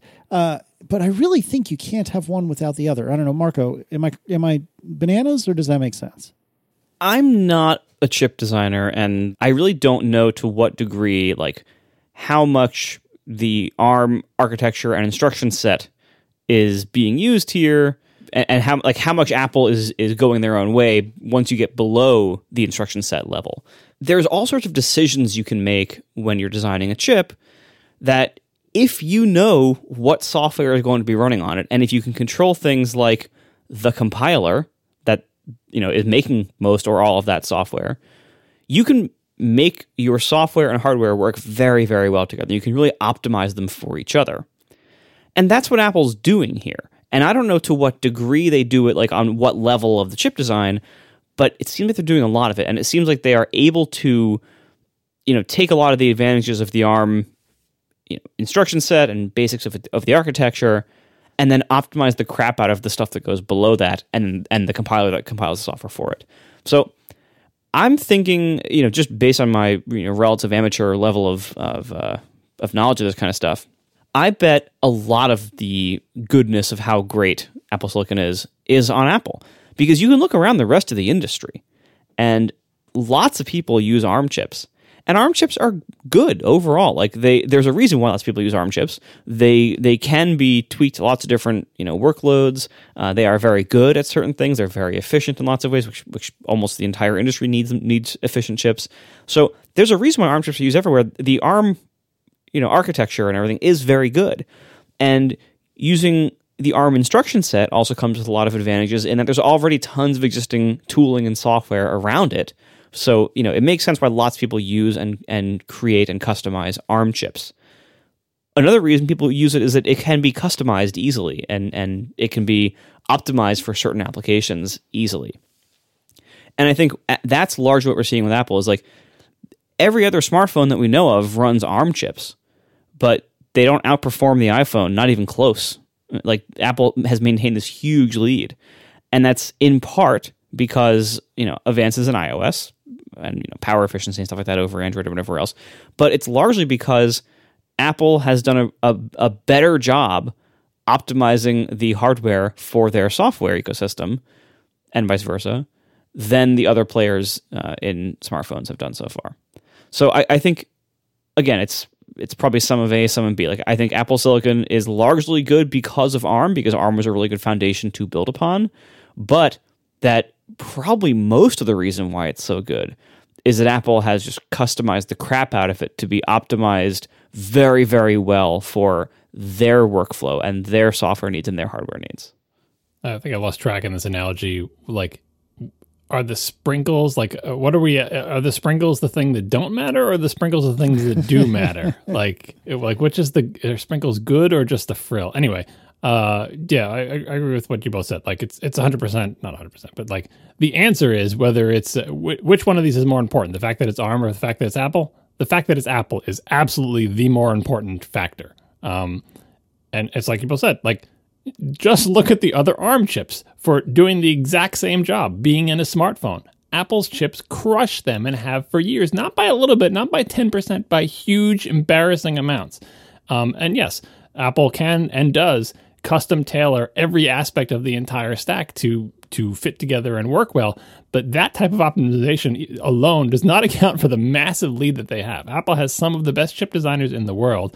They were blessed to be able to start with an architecture that was well suited to their application. It's kind of an accident of history of like, well, we need a chip for the phone. It should be a low power chip. ARM seems to be the leader in this area. They didn't start with a weird architecture that wasn't suited for a phone. So it was a blessing there. But Apple only started to pull away once they started to make their own ARM chips. When they were using other people's ARM chips, they had performance like other people's ARM chips, and it seemed like it was fine. But then they just stretched that lead out when they started doing their own thing, whether it's being first to 64-bit or just having the amazing chips they have now. Apple's chip designers are amazing. It's a really easy A-B comparison. Look at the other people also making ARM chips. And the thing is, if you think of like Intel or other things, Apple's platform, especially now that it's in Macs, is pretty broad. They make tablets, they make phones, they make Macs, all with their same architecture. Back when it was the Wintel duopoly, it was a similar situation where the big platform that mattered before smartphones and everything was personal computers. And Windows was the massively dominant software platform, and Intel or x86 based chips were the hardware platform. At any point during that very long stretch of time when Wintel was the thing, there could have been, and I'm sure there was, the same type of work, granted across companies, but like Intel could design chips knowing, hey, most people who buy this chip are going to run Windows on it. And Windows people run these applications like Microsoft Office or Photoshop or whatever. Like there were known workloads that Intel absolutely could and probably did design its chip to be high performing at. Or like games, like GPU vendors do this today. GPU vendors make sure that their silicon and their drivers, they have custom tweaks in the drivers for specific games to perform better. It detects when you're running a specific game to change how it behaves to get better scores on those benchmarks for those features, right? This is not an unknown, type of thing, tweaking your hardware to the software. It's just that A, it's easier for Apple to do it because they're all one company, and B, Apple seems to be better at it. Like just like the silicon design. Why aren't everyone else's ARM chips as good as Apple's? All those other smartphone vendors and other people making ARM system-on-a-chips could also tailor those system-on-a-chips to work well with Android, which they know is going to be the operating system that runs on the things. And they know what people are going to be running on them. So, it's not like Apple can do something here that no one else can do, that only Apple can do this. Everybody can and has done this. Apple is just doing it better. And, again, because they're a single company, but because they have a lot of smart people. And, sometimes you just get the right set of people around in the right place at the right time. And, that's the result. So if the sprinkles is the good thing, the sprinkles is Apple. All right. Glad we got that sorted. Matt Chapman Jones writes, what do you think Apple would need to do to actually make gaming on Macs on par with gaming on PCs? Hypothetically, let's say a new Apple Silicon G1 is announced with similar power to an NVIDIA 3080, or that Apple starts offering an AMD RX 6800 XT in Mac Pros. What more would they need to do to actually get developers on board in a real way to make the Mac a platform that AAA titles come to on the day of release?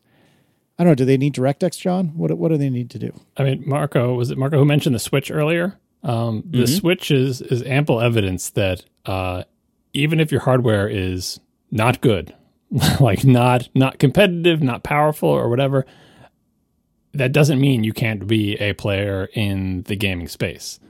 Apple's problem with respect to games, some of it, yes, has been hardware, but their big problem is APIs and the software development ecosystem. Games are not made for Apple's APIs. They're made for APIs on other platforms. They're made for DirectX, they're made for the consoles or whatever.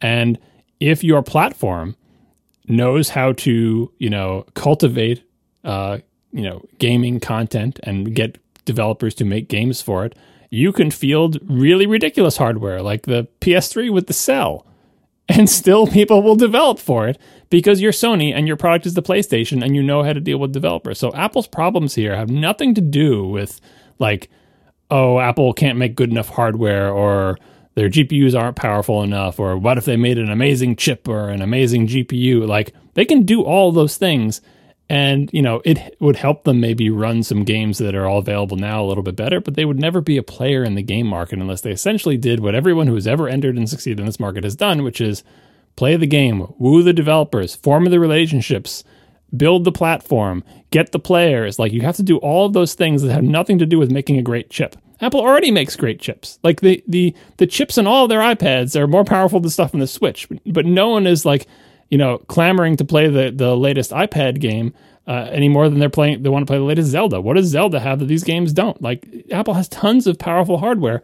They don't have the games, and they don't have the games because they don't have the developers, and they don't have the developers because they don't know how to build those relationships, because it's not like software developers, and it's not like the app development platform. Games is much more like, they're experiencing with streaming services. It's a creative industry. It's like making movies and TV shows. You don't know when you're going to have a hit. It's not a straightforward formula to get one.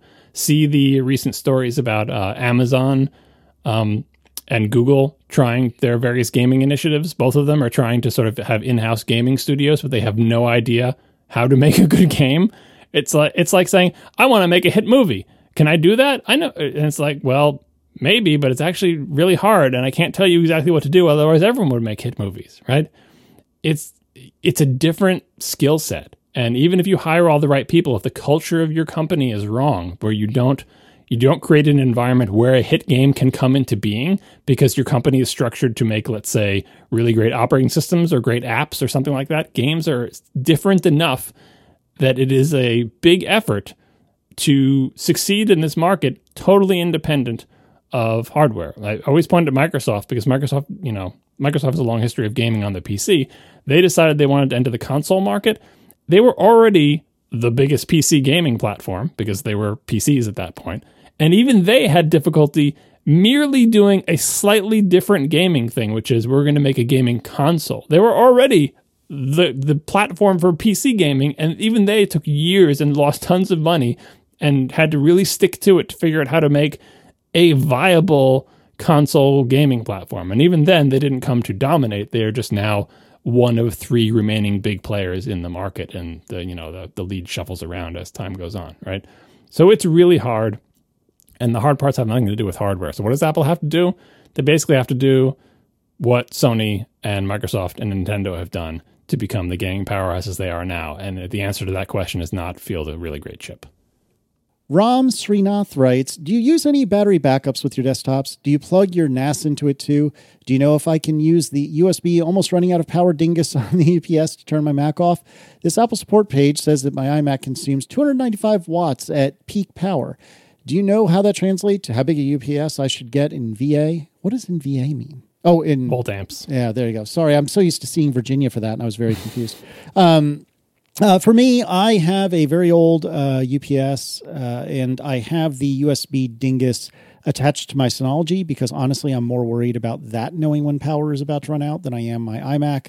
But plugged into the UPS is the Synology, my iMac, and I think my Eero, and very little else, if anything.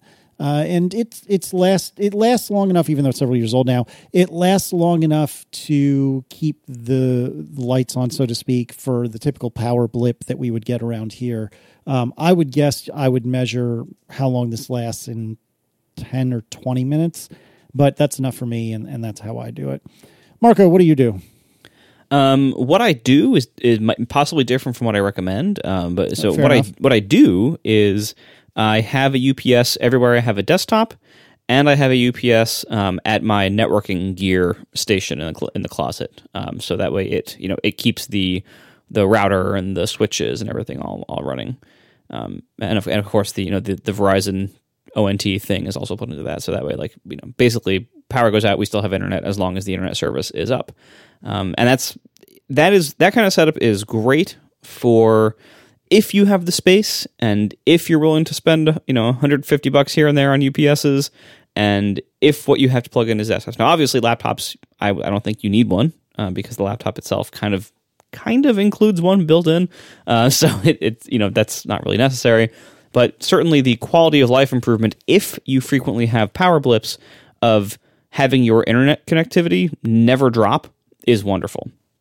That being said, what UPS is right for you depends entirely on your situation, and it can vary a lot.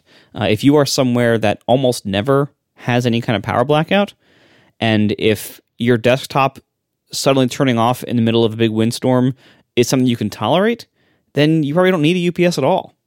If you do have a UPS, I think it makes desktop life a little bit easier. If you get a really nice and massive one, it also makes a very good footrest because they don't move when you push back and lean on them because they're so heavy. Because the big ones are basically car batteries with a very small amount of metal around them. So that could be a fun thing. But for the most part, I spent a long time with CyberPower UPSs, and before that APCs. I generally prefer the CyberPowers now. I find they give you much better bang for your buck than APC does. APC seems for a while like it has been coasting on its reputation, in my opinion. So CyberPower is where it's at. There are multiple different kinds of UPSs. I like the kind that have the pure sine wave output. Not necessarily because I need a perfectly smooth wave, but because that typically means it has really good voltage regulation and stuff, and that kind of gets you into the high tier of UPSs. And please, power nerds, forgive me because I don't know the actual details of how this stuff works again. But basically, at the very low end of UPSs, they're not always running the power through their like power regulator circuitry. They're running the power straight through most of the time, and if they need to, they like switch over. And my understanding is the kind of higher end version of UPSs are always running the power through their circuitry. And so there is no like switchover change to happen. And that, I think, is better if your power is like a little flaky, but is not like just going like pure on or pure off. So that's usually, I usually end up going for whatever is like the entry level version of that type of UPS. So like not like the super big fancy server versions or anything like that, but like, you know, the kind of like the mid-range of UPS versions, and CyberPower makes those in the like $150 range pretty easily. So that's usually where I go. I usually go around the like 1,000 to 1,500 VA range, in part because I don't entirely understand what that unit means, and in part because usually I'm less concerned with runtime and more concerned with just how much wattage can it handle at a time, because I'm usually plugging into it a giant desktop with a giant screen and everything else. So, you know, having something that can handle, you know, 1,000 watts or 600 watts or something like is probably a minimum. And that usually, as you increase the wattage, usually you get higher VA ratings too, because I assume that's kind of somehow related. But I'm sure I'm going to read some Medium article next week about how it's actually not related at all and it's actually a big scam or whatever. But anyway, what UPSs are good for is dealing with short power interruptions like that. It's there, you know, if your power is going out for hours and hours at a time, this is probably better solved in a different way, like some kind of backup generator or solar power or, you know, something like that. But for brief interruptions, like if you just have unreliable power or you have occasional brownouts here and there, or, you know, if you know, like you're somewhere that has a lot of like, you know, overhead power lines and you frequently have like a half hour off or something like that, then obviously get a UPS. The only other thing I'll add to this before I let John take over is if you have frequent power problems where the UPS is frequently having to kick on and things like that, there's a pretty good chance it will shorten the life of the battery in the UPS because it's just being used a lot. And there's not a great way around that, except just expect that to happen. So don't spend a whole bunch of money on a really great UPS if you frequently have like little blips, little power blips here and there, because it probably won't last more than a few years. Yeah, the only things I had are for trying to size your UPS, the peak power draw or like the rating for your power supply in your computer is not a good way to size things. So if you try to use those like sizing tools they have on the website or whatever, they want you to enter the information like that, like, you know, my Mac has a 1,500 watt power supply. What is it in the Mac Pro? It's like 1,300 watts. It's something ridiculous, right? It's the most you can draw from a 15 amp circuit without requiring a special outlet or plug. But I think it's under that. I think they're under the 1,500 limit, right? It's not a space heater, literally. Right. Well, because and you also can't have like you can't draw 15 amps sustained. Mm-hmm. If it's a sustained load, I believe you have to cap it at 80% of the amperage of the circuit. So it's, I think, 13 or 1,400 watts, something like that. Yeah, but anyway, the point is like that's what's in my Mac Pro, right? But my Mac Pro, my actual Mac Pro, is never drawing that much power, like, because you can just add up the power draw of the things that are inside it, and they do not get to that. Now, if you filled my thing with like, you know, dual GPU video cards and filled every single slot and filled it with like 8 spinning hard disks and like, you know, yeah, that's why the power supply is in there. But my Mac doesn't have that in it, right? So don't size your load based on the maximum possible power that your computer equipment could draw. Size it based on what your actual computer does draw, right? And how do you get that measurement? There's lots of cheap tools you can use to like plug in and try to measure it, but you can make an estimate or whatever. Like, all I'm saying is that if you use one of the sizing tools, you're going to be like, this is telling me I need $900 worth of UPSs. Yeah, that's what UPS websites will tell you that you do. Of course, they're going to tell you need $900. You don't, right? So what I'm saying is I always undersize my UPSs. I've undersized them on every Mac that I've ever had. I get very little battery time when the power does go out. But that's fine, because all I want is enough time to, you know, shut down or to have the computer shut down. On that aspect of these things, the little UPS connection or USB connections from UPSs to Macs, the Mac has used to have a surprisingly good amount of built-in support for UPSs, and there was a time, again, back in the good old days of my cheese grater, when I could have my UPS plugged into my Mac with 0 drivers installed from the UPS maker, and the Mac understood it, and the UPS could tell it, hey, you're on battery power, you should probably shut down now, and the Mac would shut down. Like, that's what you want to happen, right? Since then, I've become super paranoid in 2 aspects. One, I don't like weird USB things connected to my Macs, because USB on Macs has been flaky in the last, I don't know, decade or so. And so, like, I hate debugging problems that have to do with USB. And 2, I hate having, cruddy, non-updated software from a UPS manufacturer running on my Mac. If it even does run on, with the current driver model and everything like that. So all that to say is my current UPS that is hooked up to my Mac Pro is not connected through USB at all. And I'm just relying on the fact that my Mac is always asleep, and that when it's asleep, it can probably last a surprisingly long time on this big CyberPower giant brick thing that I have here. So don't worry about that. The Synology, on the other hand, is also on a UPS. My NAS is on a UPS. It's got spinning disks in it that are like spinning all the time. It's on a UPS, and it is connected via USB. And that's, and that will shut itself down if power goes out, right? As for batteries, yeah, you'll need to replace them. In fact, I just replaced, 4 days ago, the battery in the UPS that is connected to my NAS, which is, I think, the first time I had actually shut down my NAS in, I don't know how many years. It's just been on continuously. The UPS had this incredibly obnoxious, impossible to disable screeching siren telling me my battery is dead. And so, yeah, I went down. And the batteries cost especially for a NAS, they don't draw too much power. It's like $20 or $30 to get a new battery. You can replace the batteries in these things. Really? This one wasn't it. Yeah. I haven't replaced one in a very long time, but the one time I did replace one, it was back in a big APC one years ago, but it cost almost as much as a new unit. Well, this is like a dinky one. Like my Synology is connected to one of those ones that looks like the world's biggest power strip. Yeah, yeah. Like the big chunky thing, and it's what is it? It's like APC, the RBC32. It's like $23 from Amazon. I bought so many of them, right? They're actually surprisingly small batteries, right? So, if you have a small device like a NAS with a couple of drives in it, you can get a pretty small, cheap UPS, and every time the battery dies, so this is the first time I've swapped the battery out. This thing has been on a UPS since 2013, so it's lasted 8 years down there. So you can swapping batteries is viable. Just again, if you buy like a $900 UPS, the battery's going to be expensive too. And the final thing I'll note about this is forget about power going out. Once you have things on UPS that are aware they're on UPS, you'll find out just how much time you have these little miniature brownouts. Now, power supplies in modern electronics are actually really good about smoothing that out. Same thing with the sine wave stuff, like the fancy power supplies that are in all of our Macs and everything. You don't have to worry too much about pure sine wave because the power supply itself will do that. But and they'll also smooth out like dips in the power. But once you have a UPS in front of that notifies you, you'll be like, wow, I never noticed this before because I didn't even notice the lights flicker or anything. But guess what? We have just enough of a power dip, like when the vacuum gets turned on at the same time as the toaster is going, that I notice my UPS ticks on for a second.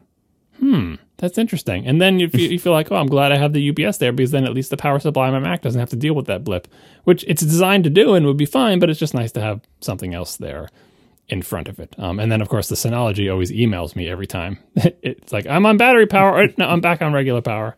I get like 2 emails in quick succession anytime anyone vacuums in the basement because my entire house like whatever it is, the main circuit or whatever, it's like barely enough to power my house. So any kind of elevated spike is enough to sort of perturb it. I think I have like 150 amp service and I should have 200, right? So you never know how well-sized your house is, but having UPSs on the stuff that you care about is important. And they also provide surge suppression, most of them as well. So that's another thing that you should have going. In fact, most recently, the few things in my house that aren't on a UPS, we had like a power blip. One of them is my PlayStation. I was like, I should put that on a UPS because no, it doesn't really matter. But if I'm in the middle of a game and it was just a blip and it took out my PlayStation, but everything else didn't even notice, I feel cheated out of whatever game I was in the middle of playing. So, this is a long answer to say, yes, you should get UPSs. Yes, your NAS should be on one. Maybe you should hook it up to USB. It's better if there's no drivers. And don't be afraid to undersize them a little bit as long as you understand that all you're getting is 5 minutes of panic to shut everything down. I remember I was standing in Jason Snell's house during Dub Week. I don't know, it was like 5 years ago. And I was getting constant messages from my Synology because poor Aaron back home with, I think, just Declan at the time, was going through like a truly terrible wind and rainstorm to the point that I think she was getting worried and legitimately worried about like a tornado or something like that. And so I'm exchanging texts with her as I'm trying to like be social with you guys amongst others at Jason's house, and my watch is vibrating incessantly. Like, oh, the UPS power is down. Oh, it's back. Oh, it's down. Oh, it's back. Meanwhile, Aaron's like, oh man, this storm is really, really bad, and I'm just sitting there like, I wish I could do something. But it was a very eerie way to hammer home that Aaron was, and it's not her style to exaggerate, but it was that she was not exaggerating. There was a really bad storm going on because we were losing power constantly. And then fast forward like a year or two later, in a tree that's right outside our neighborhood that was constantly, losing branches and knocking out our power. I guess the power company got tired of it and they chopped back that tree quite a bit, and knock on wood, we haven't had a power issue since. So I know what you're talking about. One more thing, Marco touched on this, like the different kinds of power supplies, the ones that run all of the power through the power regulation circuit all the time versus the ones that pass it straight through until it gets cut and then they swap. The ones that run the power through all the time, I think they're called continuous UPSs, I forget what the name is or whatever. You probably don't want one of those because those tend to have fans. They tend to be loud. They tend to be made for data centers because in a data center, you don't want something that's going to notice when the power disappears and quickly swap it. You want just continuous power delivery that is never like truly uninterruptible power supply. Not, oh, there's going to be an interruption, but we're really fast about switching and the capacitors will make up for it, right? Those truly uninterruptible ones don't just have fans, but like loud fans that you probably don't want in your house. Now, like my CyberPower UPS has a fan. It's the first UPS I ever bought with a fan, and I was afraid of it. But then I did enough research to say, okay, well, the fan only comes on if and when it switches to battery power, and that pretty much never happens. So it has fans in it, but they're not on, right? So I would say for home use, get the cheaper ones that aren't whatever it is, continuous power supplies. Don't worry about the fact that they have a fan, because if you get a good one like the CyberPower one, the fan will only come on when it switches to battery and it starts to get a little bit warm, and then you won't care about the fan because you'll be too busy shutting down your computer, or it will be too busy shutting it down for you through its USB connection that hopefully isn't causing your computer to flake out. Yeah, I'll put a link in the show notes to the one I got just last year, and it's probably the same one. It's the CyberPower, and the feature that we're talking about with the continuous power draw, I think, is what they call AVR, for automatic voltage regulation, presumably, but something like that. That's what I get is like whatever CyberPower tower shaped one is around 1,000 VA and supports AVR. That's how I slice the UPS, and that's for my desktop purposes. That's great. Yeah, I think I got whatever, like the slightly bigger one, because I was so tired of undersizing my UPSs for my giant tower computers. I went a little bit bigger. So I think maybe I have the step up model of like 200 and change or whatever. But I have no regrets. It is, I like the fact that it's a tower form factor because it actually fits in the, it's under my tower computer is on a little table, and under the tower computer is my tower UPS. So it all fits in a nice big vertical stack. Is it on a smaller table? It should be, but it isn't. No, yeah, it's just on the carpet, which is fine. Again, I was worried about it being on the carpet and having fans and overheating. Nope, no problem. It sits there. It's dead silent. It does its job. Even when it ticks on, sometimes I barely notice because it's kind of a quiet ticking on. Unlike the ones that don't have sine waves, you hear them like making a ticking noise because they're simulating a sine wave with a series of steps. Like they'll always scare you in the UPS advertising material. Like, look at this power signal from this non-pure sine wave. Oh, isn't it ugly? It's fine. Your power supply computer will handle that. But yes, it is ugly, and it manifests in a noise when you are on battery power on a cheaper UPS. But don't worry about that. If you want to put your NAS on one of those things, it's fine. That's what my NAS is on. It works fine.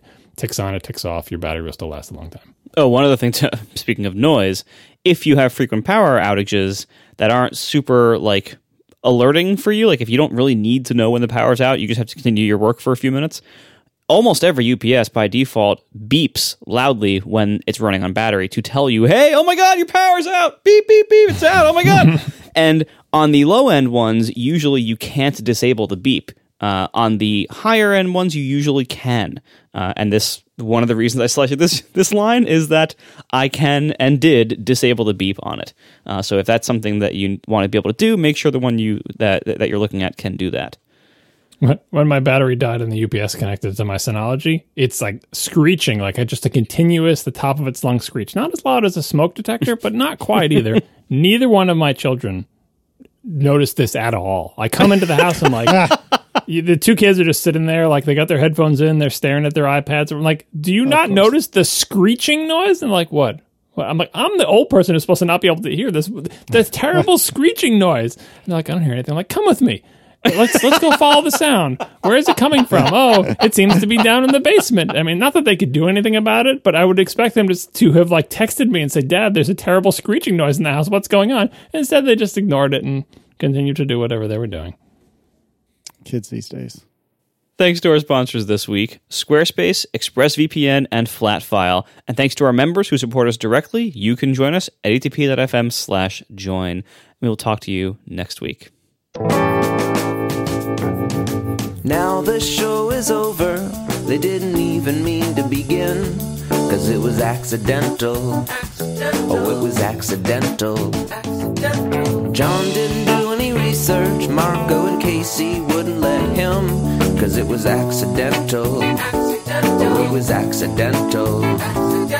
And you can find the show notes at atp.fm. And if you're into Twitter, you can follow them at CASEYLISS.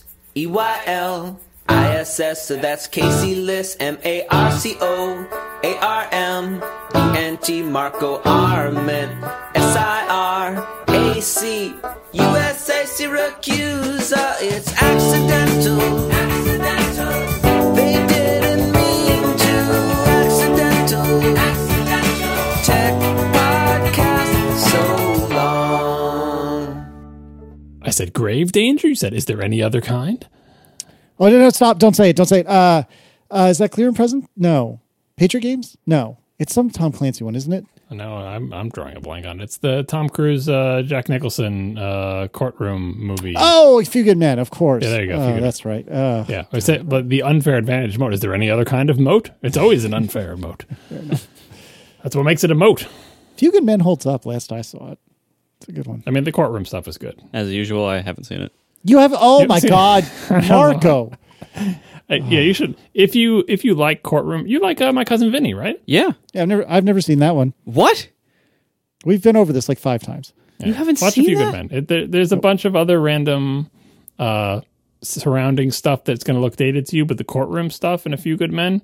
If you like My Cousin Vinny and you want a non-comedy angle on that, try A Few Good Men.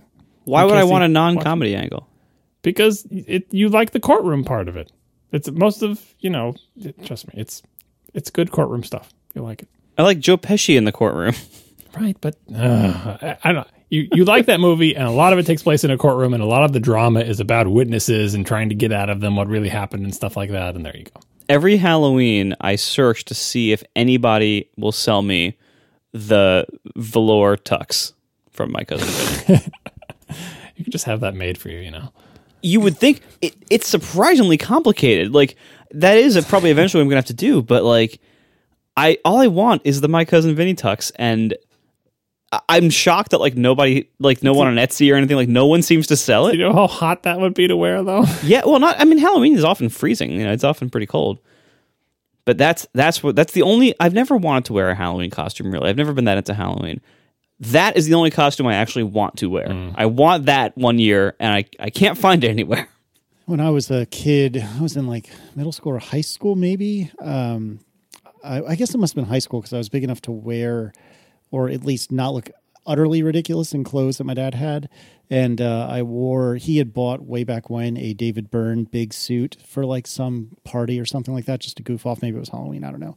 And maybe it was Halloween that I wore it. But for one reason or another, I wore a David Byrne big suit in high school and nobody understood it, but I thought I was cool as hell. I was not, but I thought depending on when you were in the high school, like if I had tried to wear that in the 80s, people would just think it's an 80s suit because the shoulders were pretty big back then naturally. That's a fair point.